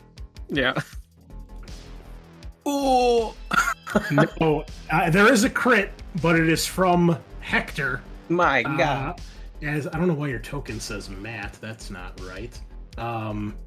Somehow, this guy rolled 3 1s. Oh, brutal. So you actually will score a critical here. Well, let's do this. Did that work? There we go. So you do a point of damage because you're using a damage 1 weapon, and then for every extra point you can do another point of damage, and you score a critical here. Oh, here we go. Unarmed. Does 1 damage. The crit dice is equal to your strength. So what is your strength value? I have D12. Oh, God! Damn. Okay, so the way criticals work in this game, unlike in Alien, criticals usually don't happen because you got dropped to 0 health. They happen because you get a critical in combat. So since you have 2 successes more than he does, you score a critical. So he's going to take 2 points of damage, and then you're going to roll a d12. All right, so you're going to do critical injuries, crushing. So there's crushing and piercing damage in this game. This is obviously crushing because it's a blunt object. Yep. So this is the charts are from 1 to 12 in this game. So having a d12 means you could potentially get a really good score here, depending what you roll. Okay. So I can, I think, just hit roll, but if it was a lower die, well, we'll figure that out later, I guess. Yeah, I don't go. know. Oh, you can change it in when that window pops up. Oh, is that what this is? Nope. No. I tried rolling and it didn't work. Oh shit. All So right. I rolled broken fingers. Okay, so broken fingers. So it's not fatal, obviously. This is a thing that would take a week to heal. And he gets disadvantage to firearms and hand-to-hand combat. So he comes in again with the knife, and you grab his wrist, and you basically just fold his fingers back. There's an audible crack. He shouts out in pain, drops the knife, and yeah, you've done that to him. Can I put this on his character sheet? Oh, you can. Excellent. Okay, perfect. All right. However, you have the other replicant to worry about, and I've lost my initiative tracker here. There it is. Guys, are you sure you don't just want to talk? Replicant number 2 is gonna take a swing at you, but this guy's unarmed. Amplify your career through training and development solutions specifically designed for federal government professionals. From courses to help you attain or retain certification, to individualized coaching services, to programs that hone your leadership skills and business acumen, Management Concepts optimizes your professional development. Online, in person, individually, or groups, it's training that's measurably better. Learn more at managementconcepts.com. That's managementconcepts.com. Only 4% of universities in the U.S. are R1 research institutions, and Temple University is one of them. This means 100% of students have the opportunity to participate in hands-on learning and research with world-class faculty. With over 600 academic programs across 17 schools and colleges, Philadelphia's largest public university provides students with a rich variety of opportunities and propels graduates to succeed in their careers. Temple University. Schedule a campus tour today at admissions.temple.edu/visit. Okay, round 2. Name something that's not boring. A laundry? Ooh, a book club. Computer solitaire, huh? Ah, sorry, we were looking for Chumba Casino. That's right, ChumbaCasino.com has over 100 casino-style games. Join today and play for free for your chance to redeem some serious prizes. ChumbaCasino.com. No purchase necessary. Void where prohibited by law. 18+. Terms and conditions apply. See website for details. Actually, you know what? At this point, he's gonna pull out like a small club and try to like hit you over the head with it because he realizes you aren't fucking around. Are they fucking around the whole time? Damn. You'd think they are with these rolls. Gotta learn to read people better. All right, go for it. All right, here we go. Oh. Wow, 3 successes. Not only do you beat him, but you get another critical. He only has 1 success. So 2 points of damage, and please roll me another critical. Nobody told me you were fucking Bruce Lee over here. I didn't realize his main stat was strength. Jesus. Why did we put you on tech? Right? Concussion. Okay, what does this do? Dude, you're like fucking Daredevil. Disadvantage to observation and tech. Okay. So this guy takes a swing. He comes up from behind you, tries to bring the club down on your head. As you do, you catch his arm over your shoulder, and once again you smash the back of your head into his face, and he stumbles back holding his head as he's clearly stunned by that, and it is now your turn. Alright. Well, I guess I'm gonna try to go for Styles and I guess hit the bat out of his arm. Okay. It's like a disarm sort of thing. Yeah, well you can since you're unarmed, you don't really have to call that until you hit him. We'll see what if I just eat my own lunch right off the bat, like with a roll like that. Oh, that's not great. I'm gonna push that. Okay, that's a lot better. Okay, so you have 3 successes, but so does he. As you try to grab the bat, and he basically pulls it out of your reach, and then he kind of like jabs the back of it at your hand and kind of knocks you back. So nobody takes any damage there, but he looks like he's ready, and then he's gonna follow up. All right, go ahead. Oh yeah. More rolls. Here we go. I'm gonna have to live with 1 here. Okay, so he beats you by 1. You're going to take... What is this? 2 damage as he hits you, like, in the side, like, between your shoulder and your elbow. And he hits you pretty hard there, but it could be worse. You know, he's getting ready for another swing. He's like, "You had enough yet, Copper? I told you, stop sticking your nose where it don't belong. And you can see his two friends here are not as confident as they were perhaps a few minutes ago. But he looks like he is still ready to keep going. Replicants gotta stick together. I need to know what happened to Leah. Right. Well, the one guy with the broken fingers picks up his knife in the other hand, but he's at disadvantage now because he's using his offhand and his fingers are broken. Now let's see if it does this automatically, because it's showing on the roll that the broken fingers are here. No, it says here that if somebody picks up something from the ground with an active and standing enemy at engaged range, that's one of the triggers for a free attack. Oh, So okay. I've armed him. Then yeah, he probably wouldn't do that. He'd probably just punch you.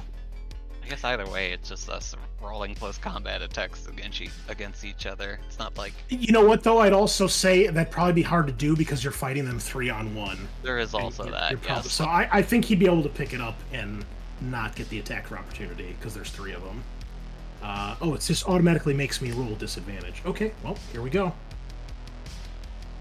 All right. You tie. So he takes a swipe, and you manage to dodge it. Maybe cuts your suit jacket a little bit, but he doesn't hit you. The second replicant comes in a little stunned, but still trying to hit you with the bat here. Nothing. I'm gonna... Oh, wait. Can you push if you're the defender? How did that work? No, you cannot. Okay, so I guess I get to eat this one. Yes, and he has 3 successes. Oh, God. So you are going to take 4 damage and a critical hit here. And his critical is a D10. Well, if I'm at 4 health now, does that have further implications?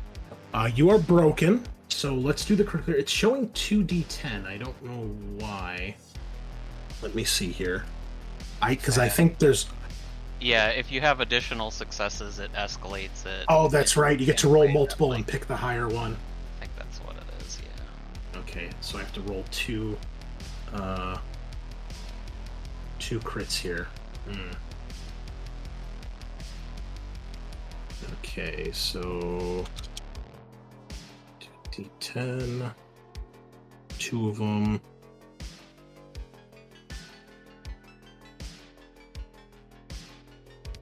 I don't know why it's saying styles. Oh, because I have his token selected, that's why. Okay, so we have 3 broken fingers and 3 broken fingers. So your fingers are broken as well. I'll put that on your character sheet. You should see it on your combat tab now. And you are at 0 health, which means you are broken. And I believe that means you fall to the ground in a state of semi-consciousness.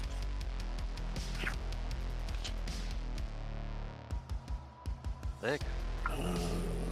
I know you're not gonna die. Okay. If you drop to 0 health, you are broken by the damage. This means you fall down or taken out of action. You can crawl and mumble through the pain, but you can't perform any other actions, and you can't roll for any skills. You can't go below 0 health, but each further attack that causes damage triggers an automatic critical. So, this guy gets a great swing in and smashes it right down over your hand, breaking some fingers, and then takes another swing and hits you in the chest, and you fall to the ground, collapsing in pain, and you see these guys standing over you, starting to kind of swarm and close in on you like wolves, and everything goes black as you pass out, and I think that is a perfect spot for our break. We'll be right back, folks. Son of a gun. We'll see you guys for the next game that we do. Matt, in a few weeks. Why did you not just shoot them?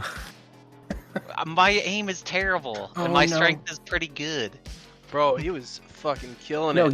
he was dunking on them, but like Yeah. it's 3 versus 1, and he's doing 1 damage a hit. Yeah. It was pretty funny though. I was definitely picturing you like Daredevil, just fucking beating some face in Crime Alley or Yeah. Hell's Kitchen. Need to get you like one of those nightsticks or stun batons. Oh yeah! That can be your next thing. You can get some fucking batons. Yeah, like a riot shield and a baton. Just go in. Aw, dude. All right, folks, we're back. What a cliffhanger break we had there. So, we are now into the second shift of the day. It's afternoon on day 2 as Violet and Hallbeck, you guys finish up your breakfast, you're meeting with your sister, and you guys are ready to head back and rejoin the group. What do the two of you do? I'd probably call Hallbeck and check in, see where he wants to meet up.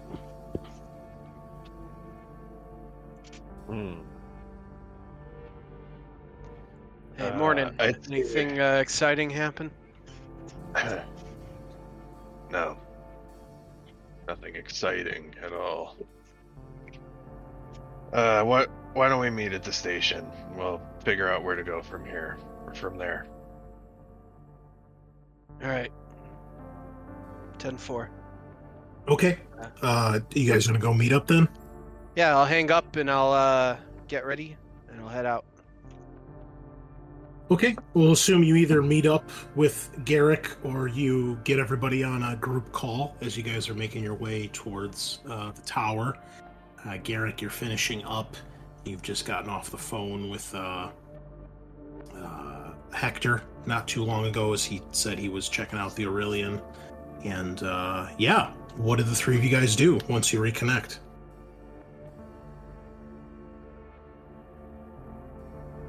Well, Garrick would bring him into, I guess they have like a private office they can talk in. Sure, yeah. So, boss, Violet, we checked the shell and that we found at the crime scene, the snake bit. It definitely belongs to one of our guns, and Sandor's gun didn't have any shells missing, so looks like it's Leah's. We can pretty much guarantee at least her gun killed Sander. Okay. The last case they were working on had to do with the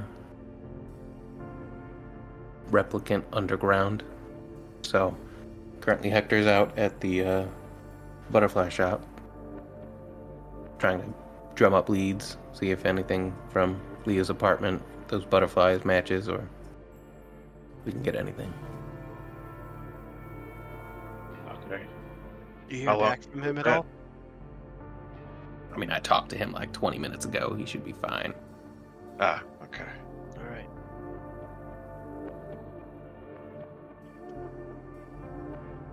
What's your next moves?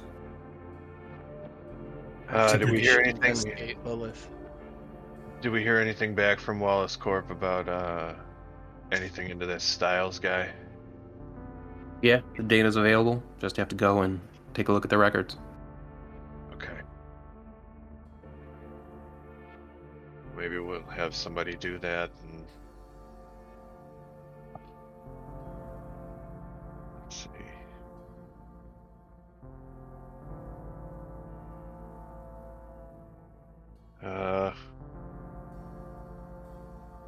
I'd say we should look into this, into the memory designer.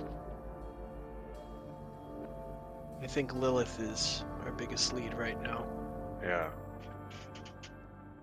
I don't know if she's going to be at the Wallace Corp necessarily, if she works out of there. Really don't know much about her. She's a private contract, as far as we know. Yeah. Well, we can ask around. The Wallace Corp should be able to tell us, right? Something gives me a feeling they're not going to be so helpful. Probably not. But if they implanted human memories in Leah,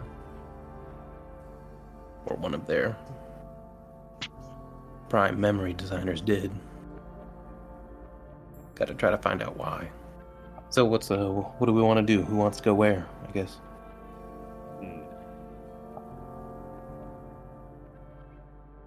I'd like to go to Wallace Corp. But I don't know if I'm the best one to speak to Miss Quell. Garrick, I would point out that you're the one that made the request for the records. So you would assume that you at least should go, because if you send someone in your place, that'll probably cause problems. Okay. Or delay things as you get it all straightened out. Right. Well, since I put the request in, I'll probably go with, We can talk to Quell and take a look at the records all at the same time. Well, Violet, I wonder if you follow up on Lilith. Be wherever she is and go pay her a visit. Well, presumably she'd be at Wallace Corp. It's where she works. Oh. Sorry. Yeah. Sorry. Anyone Makes sense, yeah. This all tracks. we should tell Hector where we're going. Maybe you can meet up with us. It's probably more that. Not dead, unconscious. Not dead. There's like 37 unconscious going on. No way. Listeners, Hector's token is just showing how unconscious he is right now, which is very. So one thing. Oh, go for it. Sandor and Leah were investigating the replicant underground, and then a big-ass guy we think might be a replicant made contact, and Leah shot Sandor. Kind of thinking at this point she might be part of the underground.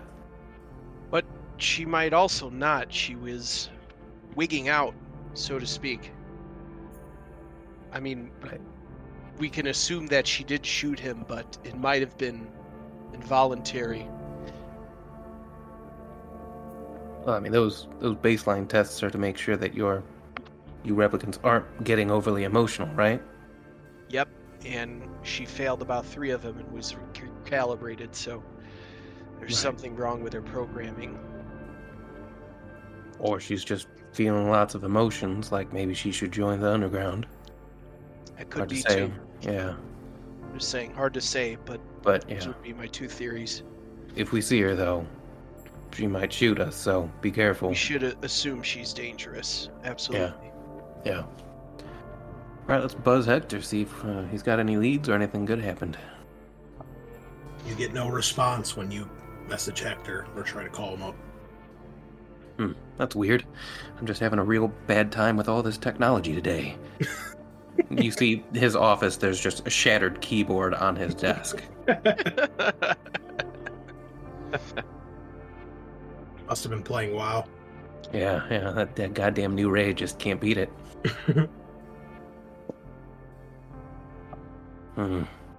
It's not answering.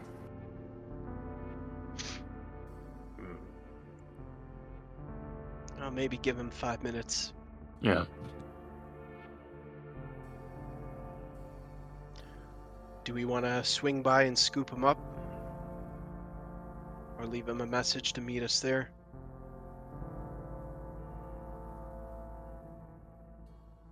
Well, I mean, he took a spinner, so he should be good to get there by himself, right? Yeah. Give him a little bit of time, He should answer. Okay, so what are you guys going to do? Who's going where? Who's doing what? I think Garrick and Violet are going to Wallace Co. Okay. Yeah. And I heard you guys mention something about Lilith Tyrell. Well, presumably she would be at Wallace Co., right? So we kind of want to investigate her, or talk to her, or see if So we can meet her. you guys know, according to the article and what you've learned so far, is that she works at a memory lab designing memories. And it also says that she's a contractor for Wallace Corporation. So you guys would all know enough, or you could easily look up that she has her own memory lab called Lilith Memory Labs that you could go visit. Well, She doesn't work on site at Wallace Corporation. So I'd say Violet should go there then. All right. Yeah, that sounds right. Where's Hallbeck? Garrick, so Garrick's going to Wallace then. Yeah.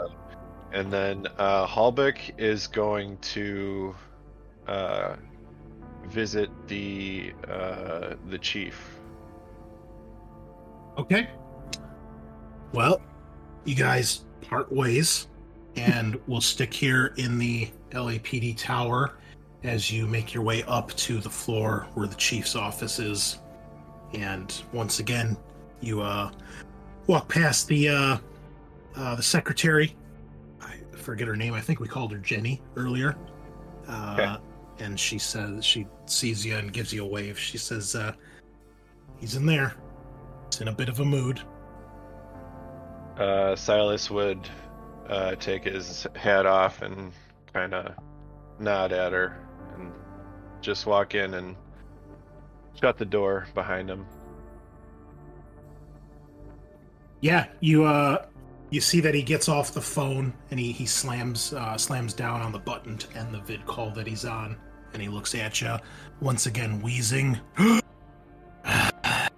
What is it, Hallbeck? Make it fast. Hope you got something good to tell me. Look, Chief, this Skylar guy, he's gonna be trouble. I bought us time, but he's sitting on this powder keg, and the more we investigate, the more it's looking like it could possibly be true, and this would start everything all over again with these people. Tell me something I don't know, Hallbeck. Why the fuck are you here in my office telling me this? I think Silas would sit down and start fidgeting with his hat, because he's kind of dancing around the notion that Skylar is the type of guy that might have to be told to be quiet, and he's not sure he's hit that level yet. Well, what do you say to the chief? Because he obviously looks pissed and annoyed that you're here and not out solving the case. Yeah. Look, Chief, you said to keep you updated, so that's the biggest deal right now, is I gotta keep tabs on this guy. You still got a Kia that fucking works, don't you? Send me a goddamn message and get your ass back to work. He'd look at the chief. I got Quell asking me where the fuck you guys are. I heard Garrick put in a request for something, and then he isn't even there. What the fuck are you guys doing? Garrick's on the way right now. Yeah, he should have been on the way 6 hours ago. Do I have to hold your hand and do your fucking job for you? Get out. Silas would... I said get out! Yeah. He'd walk out. And he gets up as you leave, and he slams the door shut behind you. And you see Jenny goes, "Afternoon, detective." He'd put his hat on and tip it towards her and walk out the rest of the office. Okay. And what are you going to do for this shift? I would once again try and hail Hector. There's no response. I mean, is there like a GPS or whatever on his spinner or his person? Probably on the spinner, I would imagine. You'd probably just have to call up dispatch and put in a request for them to track it. Okay. Garrick did tell you that he was at the butterfly shop on like wherever that Animorph. Well, I mean, he would start headed out that way, but he would still put in a request to make sure.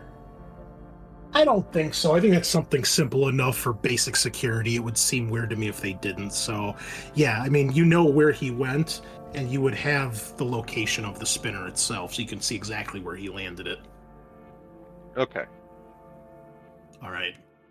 I think we will start with Garrick hopping in your spinner and making your way to the oppressive, dominating form of the Wallace Corps HQ.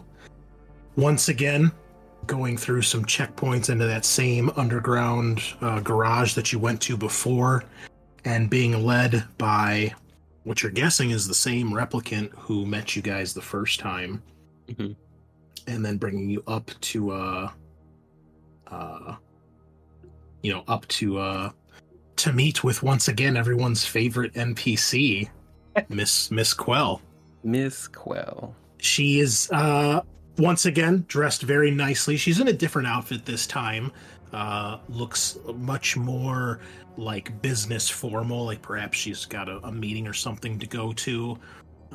She's got her hands gently crossed in front of her as she's kind of clasped as she's standing waiting for you.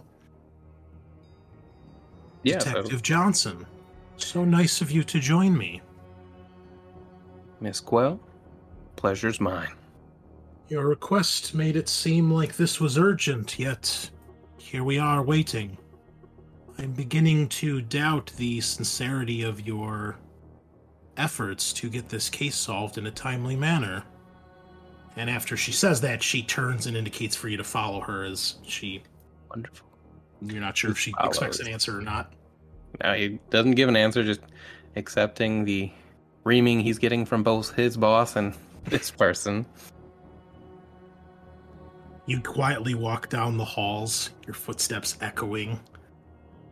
And after a few moments in silence, she says, "Nothing to say. No excuses or reasons." Plenty of reasons. None that would probably make you any happier, so. On that we can agree. I'm a very busy person here, Detective. I made sure that your request went through. You stated that it was urgent, and seeing as how urgent this case is to us here at Wallace Corporation, I made sure it was at the top of the priority, yet you rudely waltz in here, it seems, whenever you feel like it, which makes me think your request perhaps was not so urgent. No, I guarantee this is definitely a suspect. At this point, you make your way through a door, and we see a scene similar to what we see in 2049 when Officer K meets with the bald reception clerk in that big open area, and eventually Quell takes you to a similar area where we see Kay meet up with Love, and she has like the little SATA crystal data thing, that little ball that goes into the computer to kind of check records. So you're in a room similar to that, cold, steel, very oppressive room. There's several monitors and a big keyboard display terminal. And she walks over to it, and she says, "Fortunately, there's not much to go on, since all you have is a description and no sort of serial number. However, I can show you a few things." And she brings up a profile, and she goes through a couple, and eventually, maybe on the second or third one, you see one that looks pretty similar, if not identical, to Styles. She says, "Do any of these match the description of your suspect?" Yeah, and he'll point to the one that looks similar, if not exactly like Styles. That looks just like him, actually. Well, afraid to say that this is a Nexus 8 model, so this was before Wallace Corporation truly started developing replicants. We have some records, not all of them are complete, of course, because of the blackout and Tyrell's meddling and incompetence. I can confirm this is a series of replicants. However, without more specific information, I don't think I'll be able to provide you with anything beyond that. Right. If you weren't aware, some replicants are made as a model line. Multiples of the same replicant made over and over that look practically identical. It's less expensive that way to customize them to all be unique, at least in the physical sense.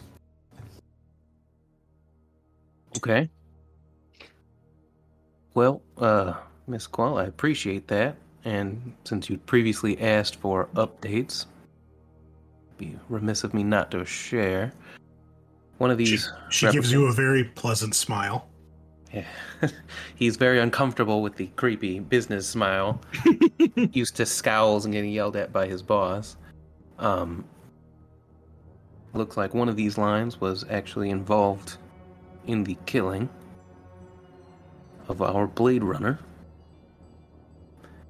Currently, we suspect it might have been the other Blade Runner that did the shooting.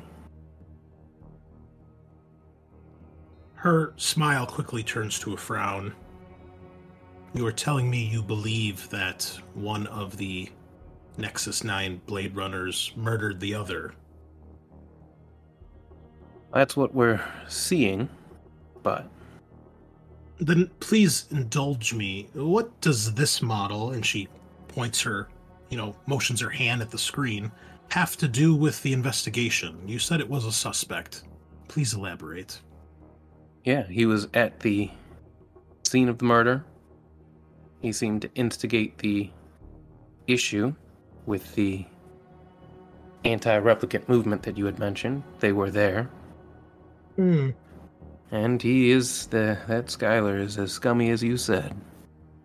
But this replicant, going by the name of Styles, seemed to make the situation worse, wade into a fight with a few people, and then one of our Blade Runners ended up dead. Killed by one of our shells. And you instantly think it was the Blade Runner that pulled the trigger? How do you know this model didn't steal it from her, or one of the anti-replicant people that were there, or Skylar himself? Possible, but then why did she run? Most people tend to run when they don't have a weapon and they're being fired upon. Wouldn't you agree? Yeah, but then she would have come back to the LAPD. Right? If she was able to. Or if she was innocent. She got in a cab pretty quick. Could have taken her here. Or to the LAPD. Well, for what it's worth, I'll point out that this particular line of replicant, when she turns back to the terminal, is a combat model designed for... what's the best way to put it? A robust endurance, increased capabilities in physical labor and combat. Almost 7 feet tall when I saw him, so yeah, makes sense. Sounds like the type of individual that could overpower a Blade Runner, no? Could. Possible.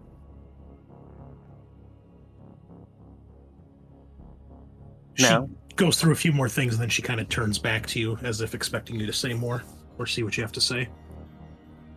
Let's say it does end up being the case that one of the Nexus 9s on our side killed Sandor. How would you prefer it be dealt with?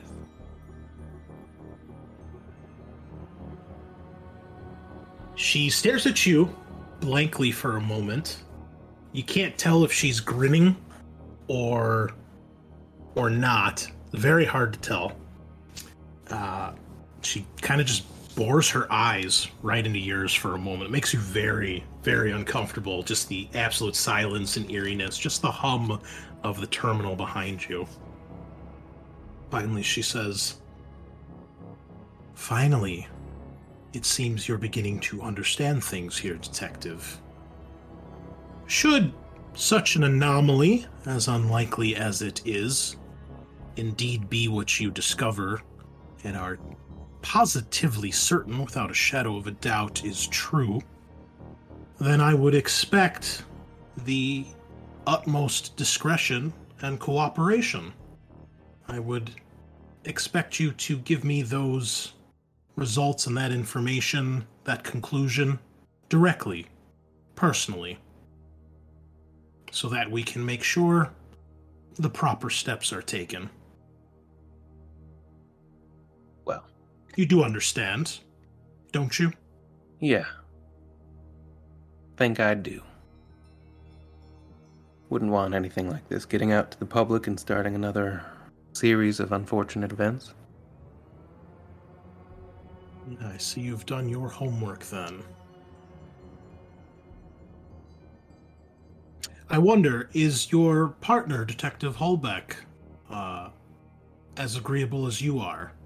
I know that he's been on the force for quite a bit longer than you. Don't know, and I probably won't ask him while we're on this case. How can I trust the integrity of the investigation, then, if your whole team is not aligned with our goals? I can't guarantee that they all would be. But as long as one of us is, should make a difference.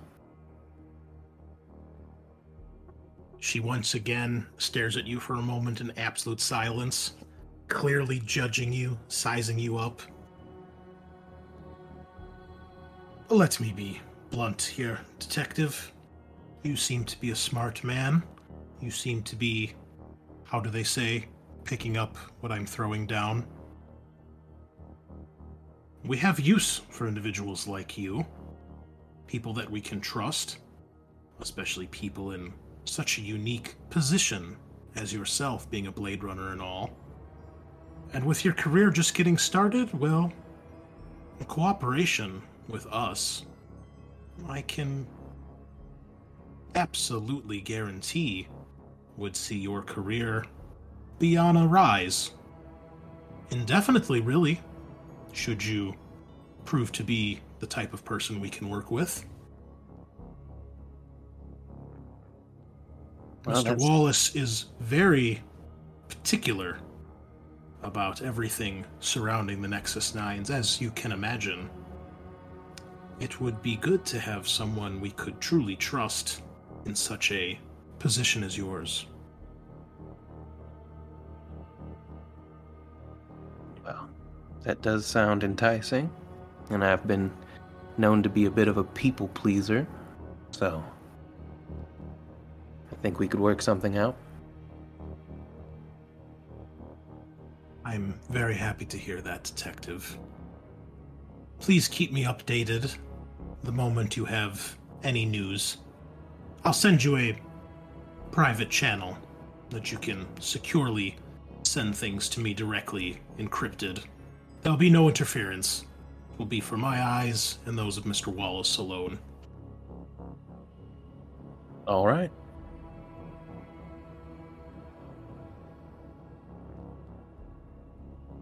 Do you say anything else to her? It's a pleasure doing business. She nods her head and says, likewise. Just remember your career, Detective. It could be a shining star, or it could be a snuffed-out candle. The choice is really yours. Not really a choice, then, is there? There's always a choice, Detective. Some are just better than others. And at that, she walks past you, and she says, they'll see you out now. And, like, from out of nowhere, that replicant appears and is ready to show you back down to where your spinner's parked. Right. He will exit and go back to his spinner. Sorry, I should have had this out for everyone to enjoy one last time. See, she's totally agreeable when you do everything she wants. Yeah. Look Just at wanna- her fucking mug. I just want to trigger Tyler here. I'm gonna Understandable. clean her clock at He's the end having- of this. Suffering from PTSD already. Goodness. So, while Garrick is talking with the best NPC of the year, really, we will switch over to Violet, hopping in a spinner. Dare What's you that? stomp on Zingit's grave like that? I mean, he's on the ballot for sure, but I don't get this kind of reaction from Zingitz like I do with her. So, hold on, I got a cat in my face who wants to. I don't know if you guys heard him earlier. Strigoy's been quite vocal tonight. He wants to play. So, Violet, you hop in your spinner and you are making your way. I'm sorry, where again? To Lilith Enterprises or Lilith Memory Lab. Yes. Memory Labs. Okay. So, let me. Can I'm gonna try reaching Hector again on the way. No response. No Can answer. I take an intuition test or an insight test? For what? He's not answering his phone, and it's been a while. I don't think you need to make an insight test. I think you can deduce whatever you feel like. I mean, I feel like, Violet's a detective. If he's not answering, something is probably wrong. And I feel like Violet maybe call Hallbeck, say, hey, Hallbeck, you there? Yeah. Yeah, you hear from Hector? No, I'm heading over there now. Got a bad feeling. I'll reroute and meet you. No, stay on the memory labs. We need to start looking into this stuff. I'm heading over there now. I'll check it out. I'll keep I you don't posted. say anything and I turn it off. Classic. And I don't listen to him. And I, We see the spinner bank off towards Anemoid Row. yeah. Okay. All right. I love it. That's very, very detective of you. Okay, so well, I don't need to describe what you were about to see then, so we'll just switch this over to something else. Strigo, you're blocking the path here. Well, let me get the cat out of the way while I do that. Hallbeck, you take your spinner soaring over the city streets, making your way towards Anemoid Row. As you do, you eventually lock on and ping to where his spinner is located, and you find it off on the side of the street here. There's nobody really near it. Nobody's been messing with it or anything, but you do find it. Okay. I think you would just go near it, double check, and make sure that it hasn't been fired up. Like, it's pretty cold to the touch. Yeah, at this point, definitely. Okay. Yeah. Silas would look around. From where the spinner is, can he see the butterfly shop? The Aurelian? Probably, yeah. Okay. If not, it only probably takes a minute or two to find it. Just depends on the angle that he's parked, but you find it fast enough. Okay, I think, so is it, like, the track, is it raining right now? Yeah, there's pretty much always rain. Okay, so... Just a light drizzle, it's not heavy or anything, but... Gotcha. Well, Silas would unholster his piece and just shove both his hands in the pockets of his trench coat and kind of look like he's huddling up against the light rain, and head over to the Aurelian and kind of be keeping a sharp eye out while he's walking. Give me an observation test, please. Okay. Let's see. That is this one. All right. That's 2 successes that I will accept. Okay. So, you do not see anything. It's busy here, but you don't see anything out of the ordinary. You instantly can see the sign to the Aurelian shop, and as you're walking by, you hear someone at one of these food kiosks, like, say to the person they're sitting next to, and they're clearly talking about you as they see you walk by and land the spin and everything. You hear one of them say, like, "Man, a lot of LAPD out here today, huh? Wonder what's going on." And you see the other guy next to him, like, kind of nod as he's shoveling some noodles into his mouth. Ooh. So Silas would know he's on the right track. I think, yeah, so still making his way to the butterfly shop. Probably wouldn't go in. Maybe would kind of circle the building, see if there's anything going on behind it. So there's an alley behind this row of buildings, and then it gets to the end of the block over here in the bottom right-hand corner, and then that goes off the map where the sidewalk goes further into the rest of the neighborhood. Okay.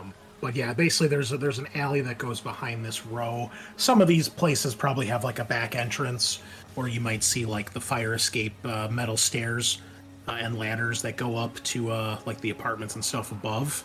But you know, you don't see anything out of the ordinary. You know, dumpsters and trash cans and things like that, but nothing out of the ordinary.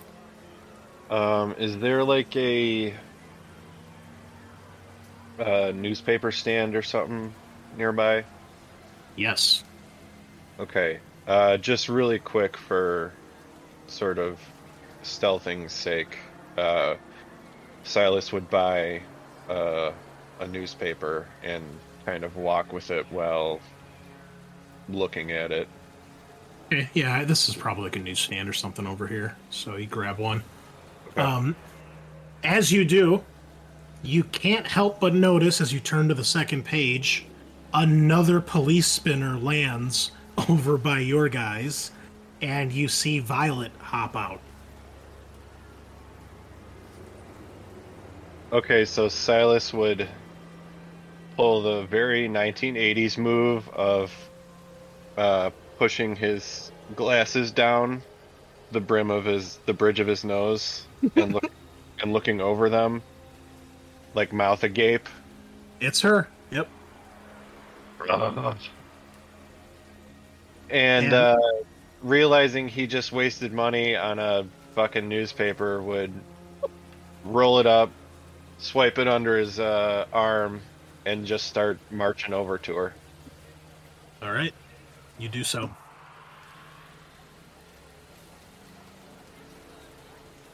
So not only do you ruin my time out here, you're disobeying me and not going to see the fucking memory lady. Oh, you're my boss? Oh. I thought I was running point on this. I mean, to be fair, everybody's been calling him boss, so... Well, I'm tired of old men telling me what to do. That's not a good idea. Something happened to him. You gonna go there and alone and what? Get done in the same way? Come on, get over yourself. Let's find him. Realizing arguing is pointless, Silas would sigh and then gesture towards the Aurelian with an arm and say, "After you." Alright, walk over to the Aurelian. Okay. You see the shop you saw earlier, or in the late last night, and this time you see the old man. I go up and introduce myself. Hello, sir. Detective Violet. Let me You see that he notices when you walk in. You know, obviously you're not being quiet or anything, and he says, "Oh, hello, detective.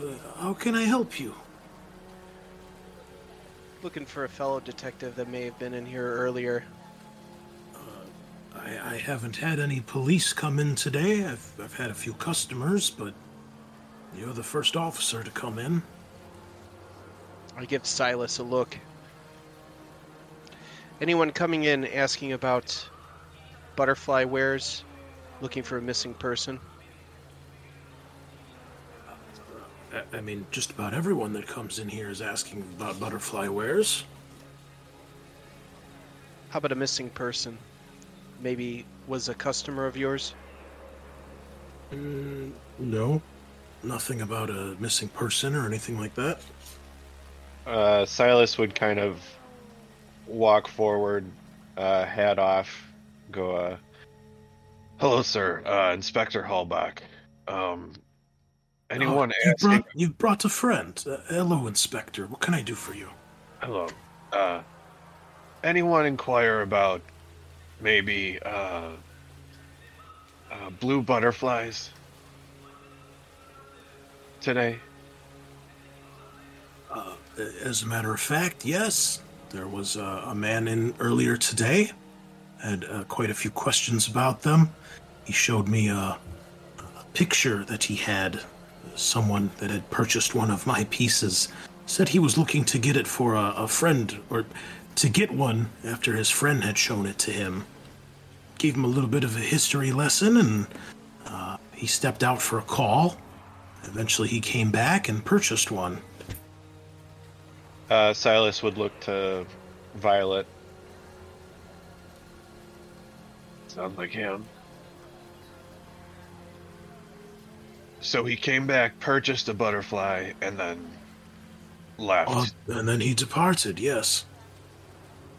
You wouldn't happen to have noticed which way he left? I'm afraid not. I don't have much in the way of my eyesight anymore. And you can tell that his eyes are cataract over pretty badly. Oh, my apologies. Oh, quite all right.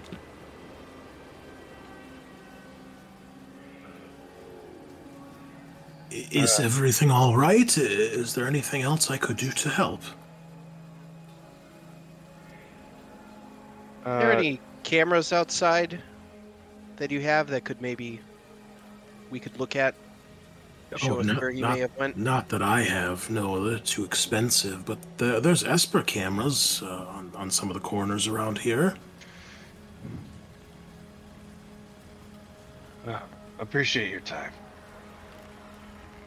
No, happy to help. I hope you find your friend. Yeah, so Holbach would kind of motion for Violet to follow. I'll walk out, see if there's anyone else around close by we could talk to. Tons of people out here. Probably more someone at one of the shops here, so... Like an owner? Or an employee? Yeah. Anyone that would have been there during the day, you know. So, go across to this. I mean, to me it makes sense. Check with this stand. And I'll learn my lesson and sit down and buy something to eat or buy something to drink.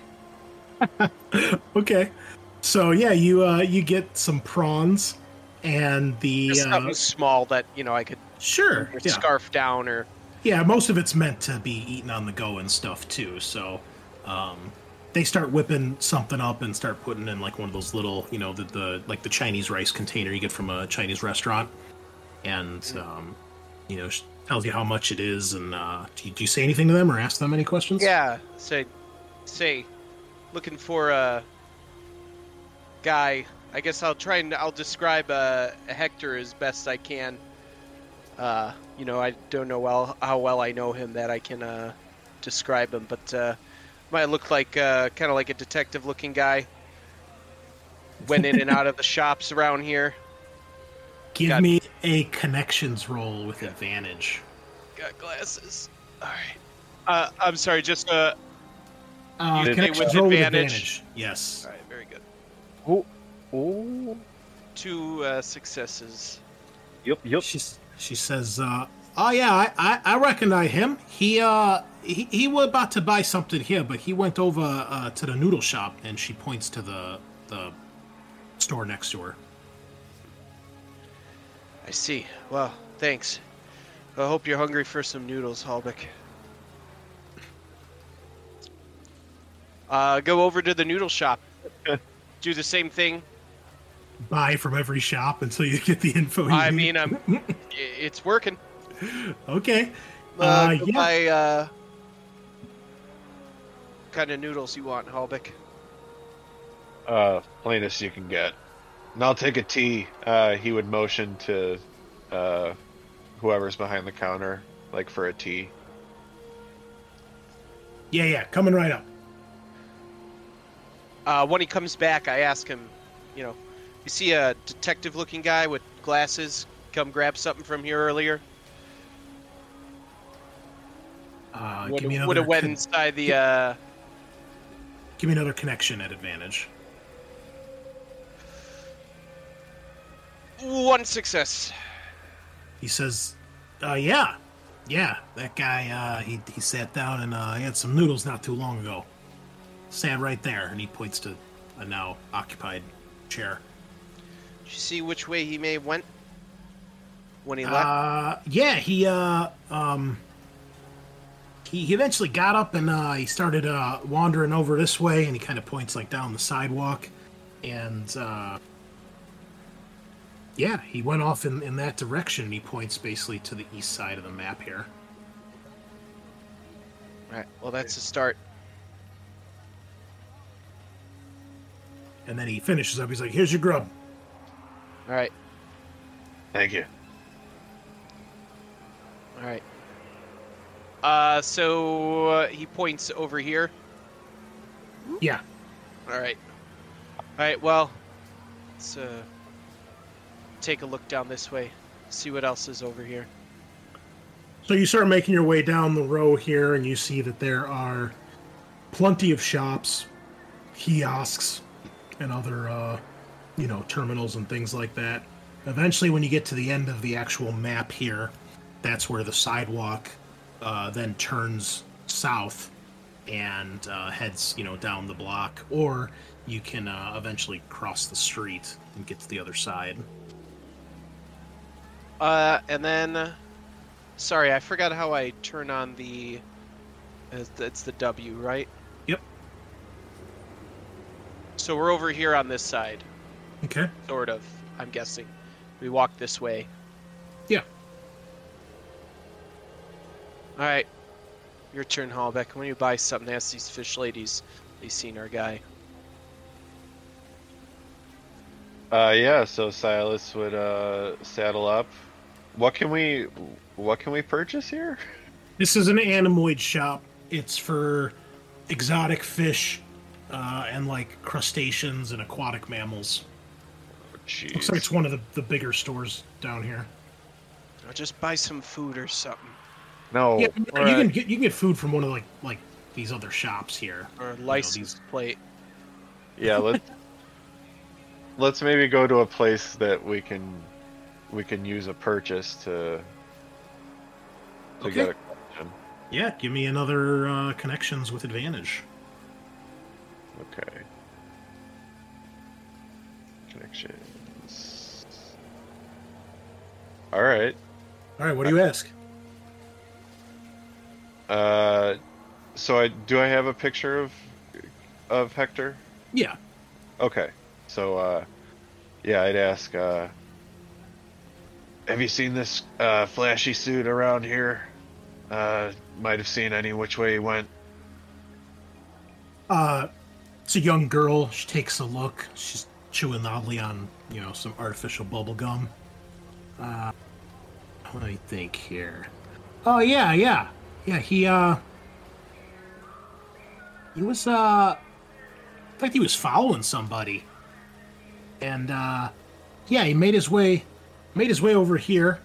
There was a really tall guy in a black hoodie, and he kind of ducked. It looked like he was getting followed. and he was kind of ducking between people trying to stay low. And then this guy, your friend, he got to the end over here, and craziest thing, some other guy came up behind him, bumped into him, like a shoulder type thing, and they started getting into it.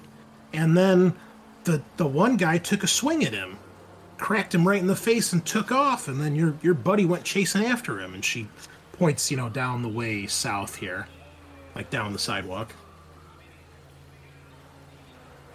Oh, goodness. Yeah, Silas would look at Violet. Before we start running that way, while he's talking, I'm just gonna call Sully. Okay, yeah, you can call him up. Call him, say, hey. Yeah. What's going on? Checking Everything in. all right? Checking in like you asked. So. Thanks. How's the investigation going? Hey, listen, I gotta go, but one of our partners may have went missing. We're down in Animal Row. If you don't hear from me by third shift, give the chief a call. You see there's a little hesitation in his voice, but he kind of steels himself. He's like, yeah, you got it. Be careful. All right. I love you. Love and you I hang too. up. I love... Click.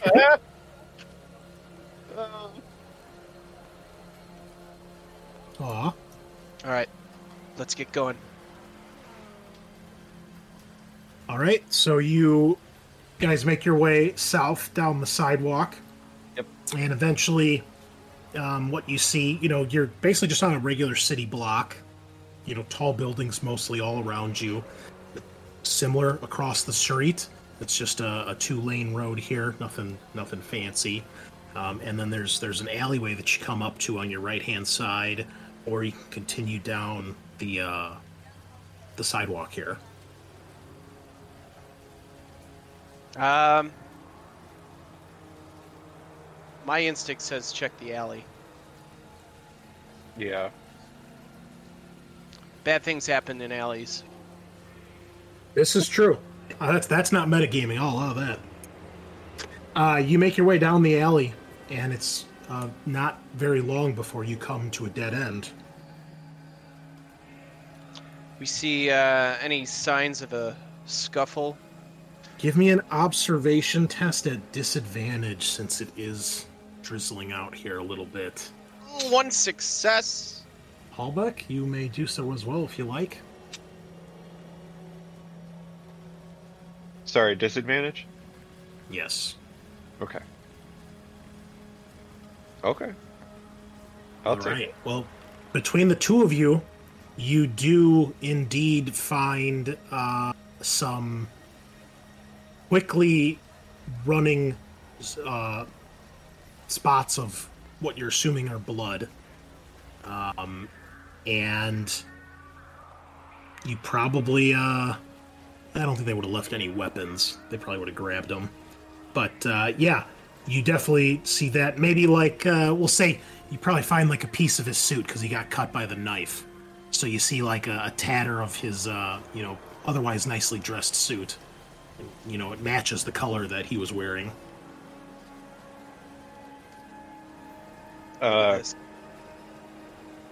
Silas would look up. Can I see any of the Esper cams? Yeah, you probably saw some. There's none in the alley, but you would have seen some outside on the main streets. Okay, They usually don't go into alleys. They usually go over, large public areas to cover as much ground as possible. But yeah, there's definitely Espers in the area. Okay, so there'd be a way to see, something, whatever entrance or exit to this alleyway, right? Yes. Okay, so, yeah, he would just make a note of that, and I think at this point we would have to call it in. Let Chief know that Hector's gone missing.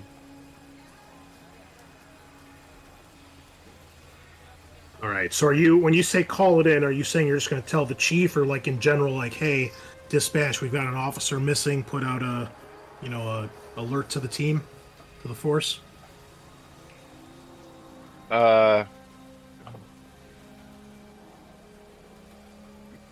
Actually, I would probably call the chief first. Your favorite. Yeah. That should be your shtick. You just call him constantly. He is just gonna yell at you again. All right, you call him up on your Kia. Yep. And the vid phone comes in. You can only see his shoulder as he's obviously out of frame and doing something else, and you just hear from across the desk, "This better be fucking good, Hallbuck." It's not. I wanted to let you know before I put out the word to dispatch. Hector hasn't returned any of our hails, and we found his spinner and traces of a scuffle, and no Hector. So, fuck. Find him. Put out the dispatch now. You got it. And yeah, Silas would hang up and then immediately hail dispatch, let them know we have a Blade Runner missing. So dispatch in this is actually it's a DG type AI, and she has quite the attitude.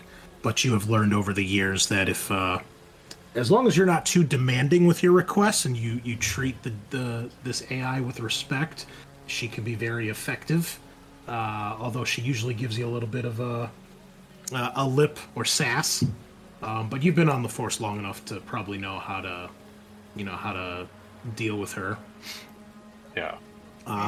Everyone's got an issue with doing their jobs here. Yeah. What, does dispatch particularly have a name? I think it's just called dispatch, but let me check. Okay. Hunnigan. No, it's just dispatch. That's her name. Okay. I think there's an image of her in the rule book too, but she manifests as a female AI, kind of like Cortana, like that holographic type look, So you hear the female voice. This is dispatch. Go ahead. Inspector Silas Holbach was wondering if you could put out a request. We have a missing Blade Runner. Hector, what's Hector's full? You gotta. Have you been paying attention? You tell me. Yeah. Put out. Missing Blade Runner, Hector Bantov. Of course, Detective. Would you like that on all channels and frequencies? Yes, please. Very good. Just a moment. And then, a couple seconds goes by, and then you guys start getting alerts on your Kias. And Garrick, you get an alert from dispatch. And when you turn it on, you hear dispatch's voice come through. She says, "Attention all units. We have a missing Blade Runner. Missing in action. I repeat, MIA Blade Runner Hector Bantov. Last seen around Anemoid Row, approximately 12:58 p.m. today. Detectives Hallbuck and Violet Lee currently on scene." And then she goes through a couple other bits of information, probably about the signs of a struggle. Any additional units, please report to Anemoid Row.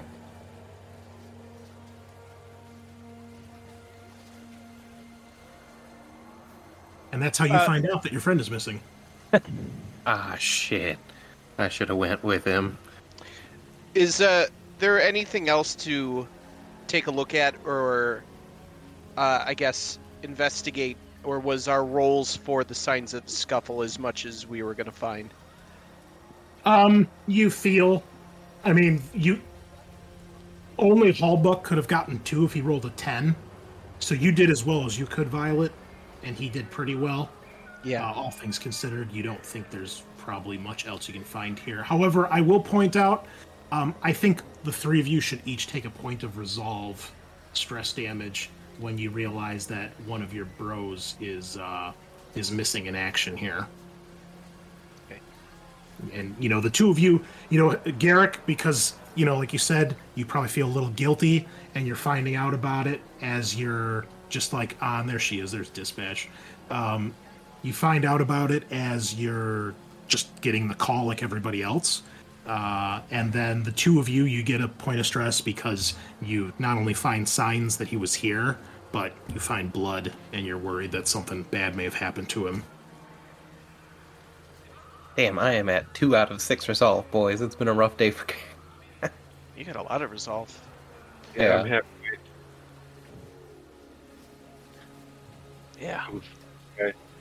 Well, I was hoping to find a little bit more idea of where they dragged him off to. I guess we can go take a look at the Espers, but I feel like we should still look around the area. I can't do any more Esper work. I got 0 successes and took like 3 resolve damage. Yeah, wait, what kind of tests are those? Those are tech? Tech, yeah. Fuck. Yeah, I'm not Well, great. even if, like, I mean, I don't know what we're necessarily going to see. Like, we're going to, see him get beat up and then dragged off camera, Right. In my mind, we have to figure out where we can find Styles and his guys. That or, we investigate, we do go investigate Lilith, see what she has to say, because I feel like she's a linchpin in a lot of this, and then see if anyone else can point us to this replicant underground. Well, but also would we be able to look at the footage, like say they beat the shit out of him, but, loaded him up in a fucking... Yeah, they probably loaded him up in something and taken it somewhere. Yeah. We could track Yeah, that. we might be able to track a vehicle, sure. But I mean, I feel like we should do things at least in pairs from now on. I don't think we should, unless it's at the station, but like I'm not going to go visit Lilith alone just in case something weird happens. All right, well, at this point, that is going to be the end of the afternoon shift. So we're going to move in now to, as afternoon begins to turn to evening, starts to get a little darker here in LA. We're going to switch back over to Hector. The three of you guys can decide what you're going to do in the meantime. So Hector, you awaken finally, and you're at 1 health. You can put yourself back to 1 health. Actually, it'd be 2 health, because you get a point of health back every shift, and it's been a shift that's passed. You're at 2 health. Your head is throbbing. You're dizzy and disoriented. You feel like you've just got a terrible hangover or headache, although it's obviously not from drinking. When you come to consciousness, you realize that you are in the middle of a room that doesn't seem to have any natural light. It's just the light from outside. Maybe there's one of those advertisement blimps going by with the big spotlights and the big advertisement screen.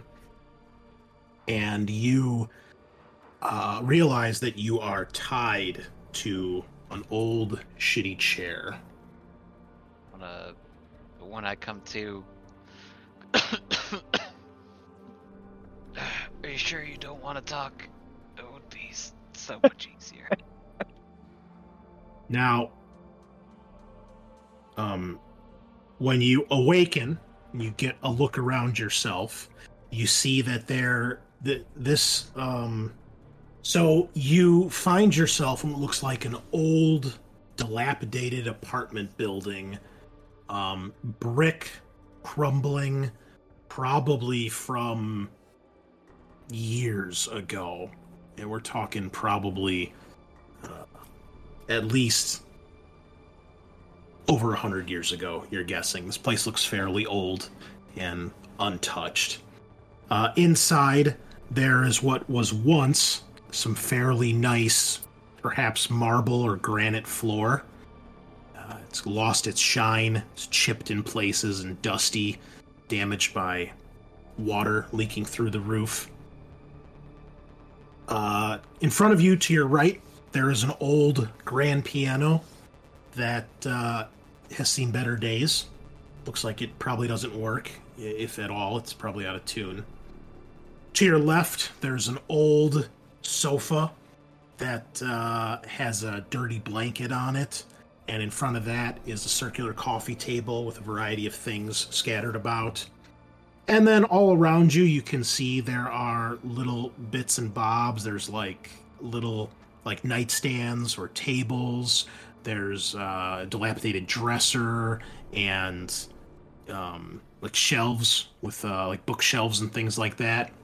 You do see that there are 2 doors out of this room, one directly across from you, and then one off to your left in the corner of the room.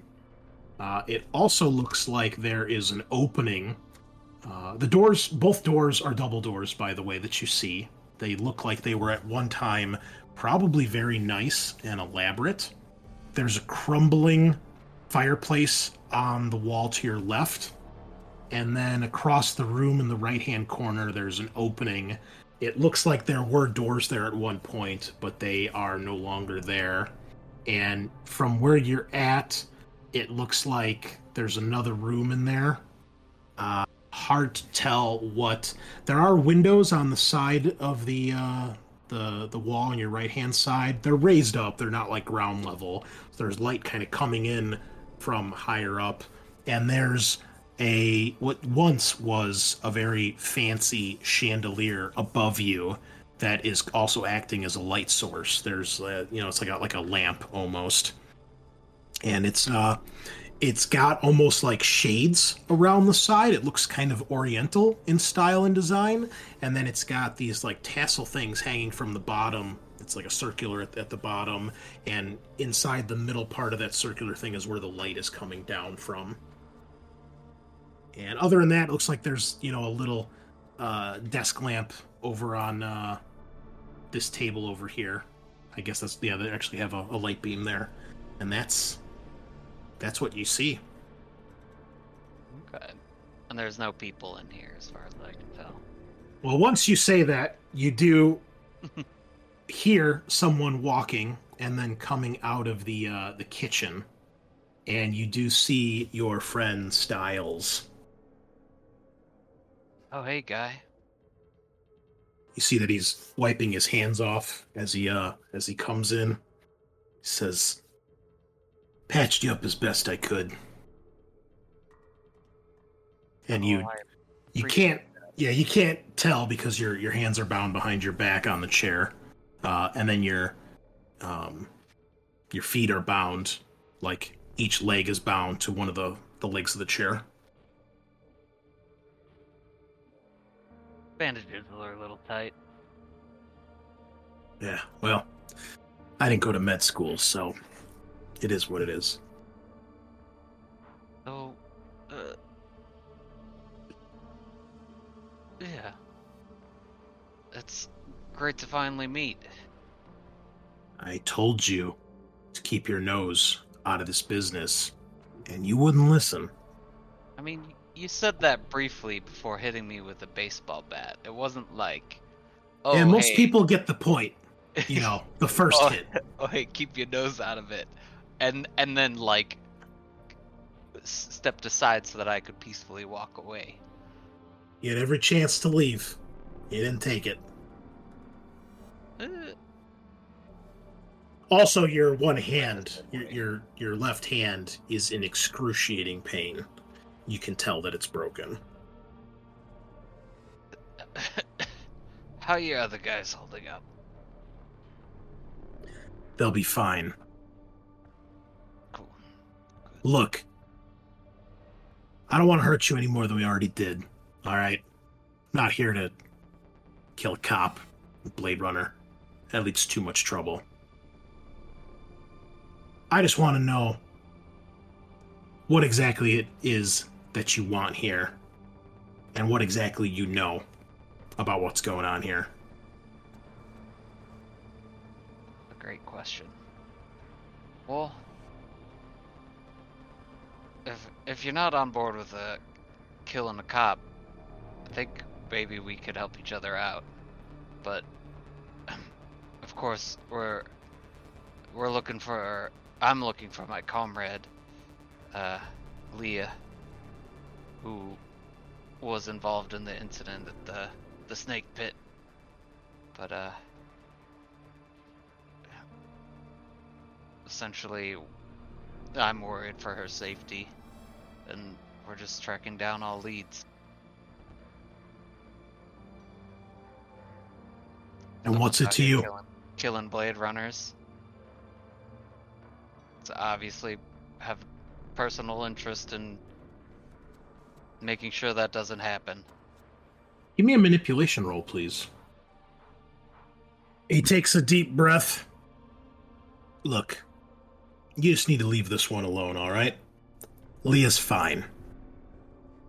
Fine. You're looking after her then? Nothing you need to worry about. She's safe. All right? Didn't hurt her. Didn't lay a hand on her. She's in good hands. And you don't need to worry about her anymore. It's best you stop worrying about her. That's good then. But what happened with Sandor? I mean, if people just wanted to skip town, that can't be that hard. He kind of shakes his head. I wish I knew the full answer, but I don't. All you need to know is that she's not going to be your problem anymore. So I guess by this time tomorrow is you can shut this whole thing down and call it a case closed. Well, I guess what our problem is then is those Humanity First guys, because they're gonna cause a shitstorm with their whole story. It's this replicant on replicant violence. Yeah, well, maybe you and yours can do something about that. Maybe do something for us once in a while. You know? How do you mean? You're a cop. Make sure they don't talk about it. You probably got Wallace's here too. I'm sure they don't want to hear about that sort of thing.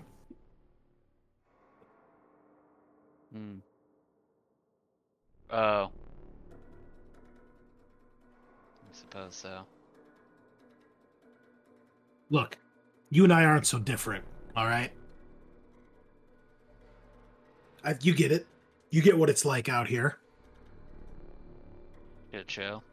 I know you know what it's like. Even though you're on the force, you got that badge. The looks. The comments. Snide remarks. The threats. The hate. Why do you even help these fuckers? And don't give me the "it's because what I'm programmed to do" nonsense. I don't want to hear that shit. Well, that's sort of complicated, but ultimately, trying to work my way back into a missing persons case. Old mentor of mine went up and disappeared a couple months back.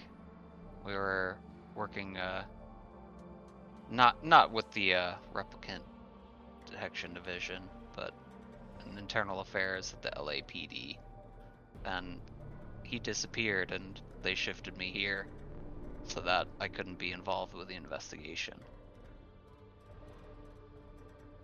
And yet you're still working with him. I mean, what? I guess I could just start mugging people. I don't really have a whole lot of general skills. Yeah, you should tell that to my two boys. I think the results beg to differ with that statement.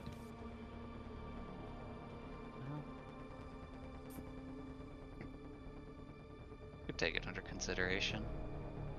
It won't get me any closer to Finding my guy, though. To give it up.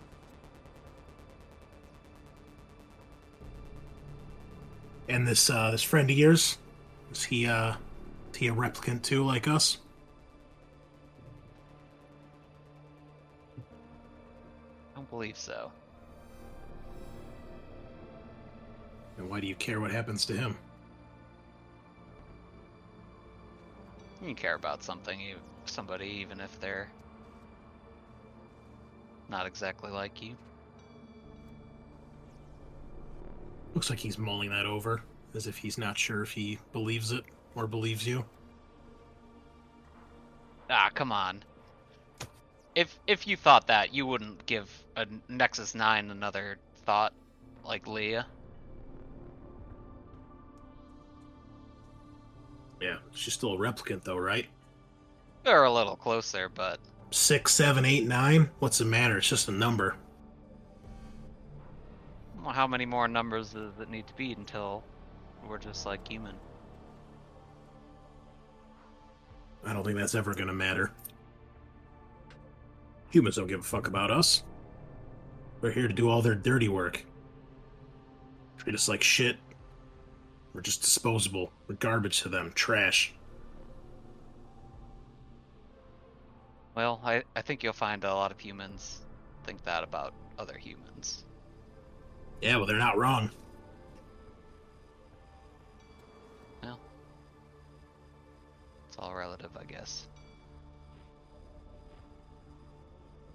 Yeah. Well, I guess for what it's worth, sorry about your buddy. But, really can't help you there. Yeah, that's fair. But what you could help me with is getting out of here.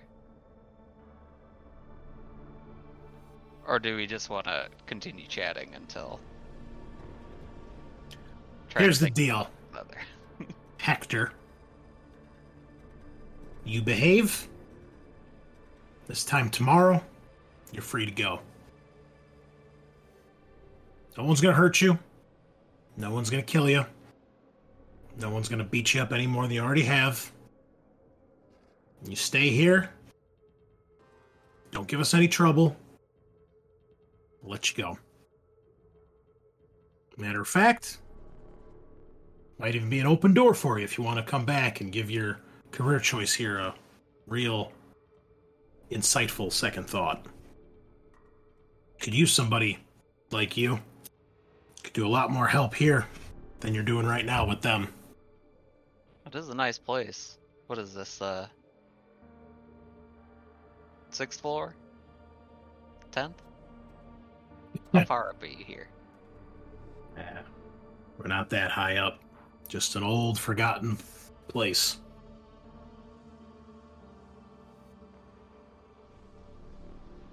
But more than 2. Looks can be deceiving, Detective. Oh well. Any of y'all play piano? He turns over his shoulder to look at it. You know, he's sitting on the piano bench. He says, not quite my forte, unfortunately. Not exactly what I was built to do. Not many were built for art, but it doesn't stop us. Although, my broken hand does stop me. I know it sounds like I'm teeing up concerto here, but I'll have to disappoint you on that end. Well, tell you what, you behave. I'll see if I can find one of my guys that might be able to set those bones for you.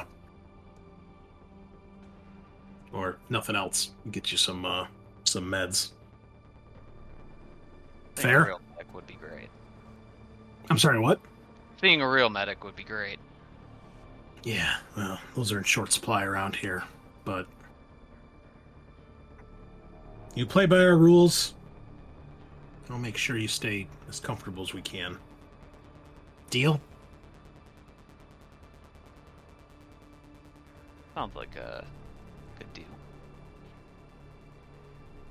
He stares at you for a moment as if he's appraising you, what your answer might, if you're telling the truth or not.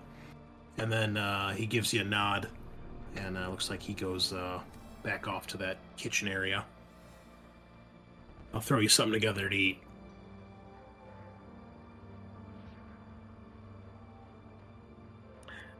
Meanwhile, back. Well, I guess. Do you do anything after he leaves?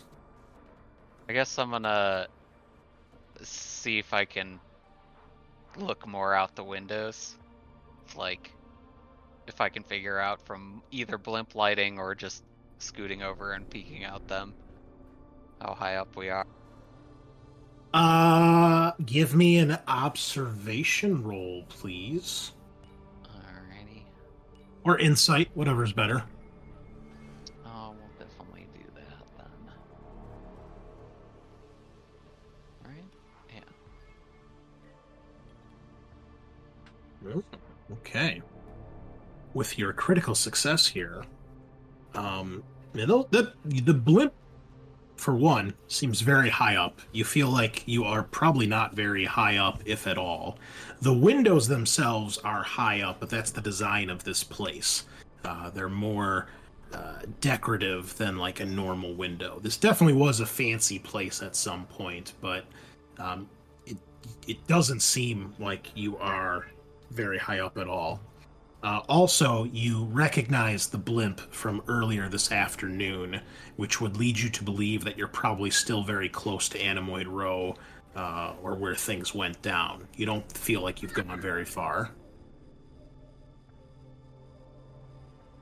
Okay. That's pretty good. So when you say the windows are not high up, or the windows are high up, but the floor is not high up, I was thinking like a garden apartment window, like 6 or so feet of concrete, and then the window above it, something like that. Yeah, exactly. Yeah, and it's like the half circle arched window, and it's like the top half of the circle. That's how the window is shaped. And you can see there's like, what, 4 or 5 of them?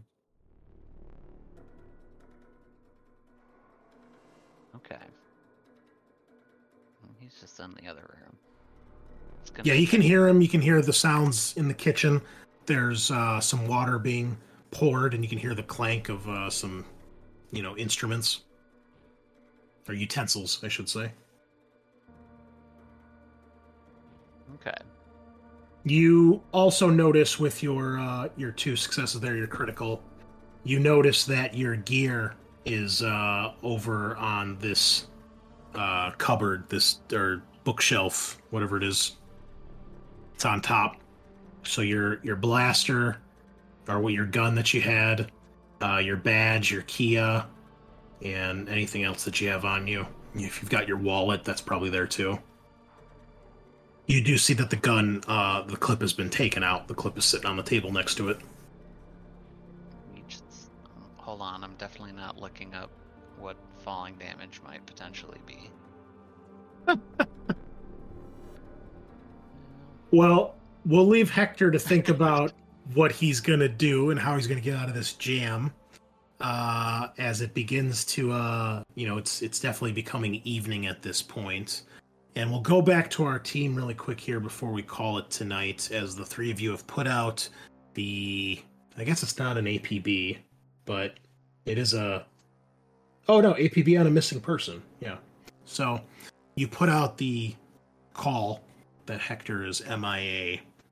What are the 3 of you going to do as you plan for the evening shift as it's about to begin? This is 3rd shift then? 3rd shift. I'm gonna just touch base with Sully and just, say that I'm okay and we're following up and that, he is missing. Just so he doesn't call the chief.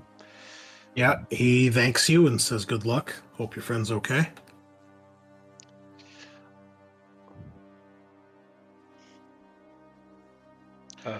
Silas would go up to Violet. and say, well, we have the whole LAPD on it now. So could you please maybe think possibly about inquiring as to any of our questions with the memory labs, please, maybe? Sure. Thank you. I love it.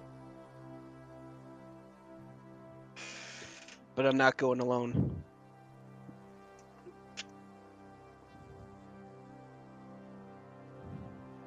Either Silas, you or Garrick is coming with me. Silas's head would drop and go, then I guess I'm going with you. All right. Garrick, what are you going to do? Good question. There aren't really any other leads we need to, like, pull at, right? That's the lead currently. The only other thing you would have is you could also check Esper footage and see if you can find anything about what went down here. And I will say, if you do, it will not cost you a promotion point because it's been known and reported what's going on. So they would let you, Okay. I guess... You won't have to make, you don't have to spend the promotion point. You probably still have to make the test. You have to make the test to use it, but... It's rough. Okay. I guess that's what Garrick will do, but before they do that, he will talk to Hallbeck. So, I guess both of you found out that Styles is most likely, almost certainly, a Nexus 8 combat model. He's, real dangerous. That's good to know. Yeah. Yeah. And... I know, right? you found out before any of us. Super sleuth. I double check my service weapon as he's saying that. Yeah. So, did Hallbeck tell us he had made a deal with Skylar, or no? I don't know. Did you? I'm asking Kyle. I did not. No. Okay, then I don't say anything else. Okay. So Violet and Hallbeck load up in a spinner, finally head to the memory lab, unless they decide to change route again. And Garrick, you're going to head back to LAPD and see if you can pick up anything on the Esper wall, correct? Yeah. And he's gonna... Is it possible to interact with my signature item during this time of travel, or no? Let me check. Just because, yeah, if I'm going to the Esper wall, I'm looking to lose another couple resolve points. I'll fuck up someone else's desk. Let's see here. Can I just give Sean a promotion point? Why? No, you're not his superior, unfortunately. We call him boss. I feel like it makes sense. It does. It definitely does. Especially at least you, because you've been on the force like longer a year. than the other two. Yeah. I think you're like 2 years, right? So yeah, you've been on here a little bit longer, but yeah, it's once per game session. Okay. So. And that just gives me a resolve back, or? Yes. Cool. We will do that. And in case it isn't obvious at this point, stress and resolved are used interchangeably in this game. Yeah. I think it might have been an oversight by them because it's like called resolve, but everywhere in the text they usually refer to it as stress. Yeah. So, same thing. Okay. And then, Matt, you were healed for 1 hit point, and then the other one just came from naturally healing because it's been a shift. That's why you're at 2. Gotcha. Does resolve heal naturally like that, or no? I believe resolve is only when you actually rest Oh, through boy. downtime. Okay. Yeah, probably, because otherwise, it's once per session, so... Yeah. Well, happens. Okay. Well, we will call it tonight at that, folks. I wasn't sure if we were going to get through or finish that. I was not expecting Hector to get captured, so that was exciting. But we will definitely, one way or another, come hell or high water, next week will be our fourth and final session as we finish up Electric Dreams and end our time here in the Blade Runner universe for now. So thank you all so much for joining us. I hope you've enjoyed what you've heard so far. Excellent role-playing tonight, guys. Some really cool, very believable stuff with how you guys are reacting to things. So we will see what happens next week. Can they rescue Hector? Can they track down Leah? What will they find out at Lilith's Memory Labs? Well, check in same time, same place next week to find out. Thanks again, and nighty-night.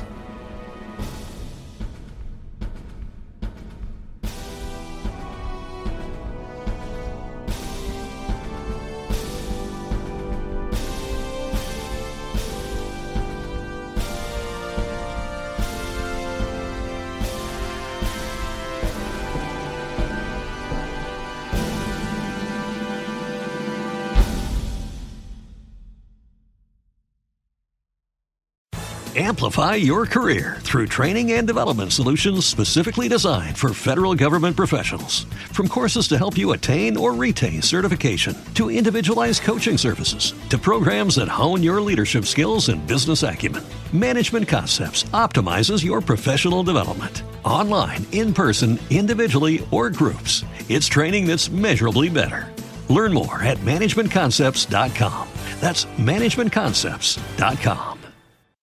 Lucky Land Casino, asking people, what's the weirdest place you've gotten lucky? Lucky? In line at the deli, I guess? Aha, in my dentist's office.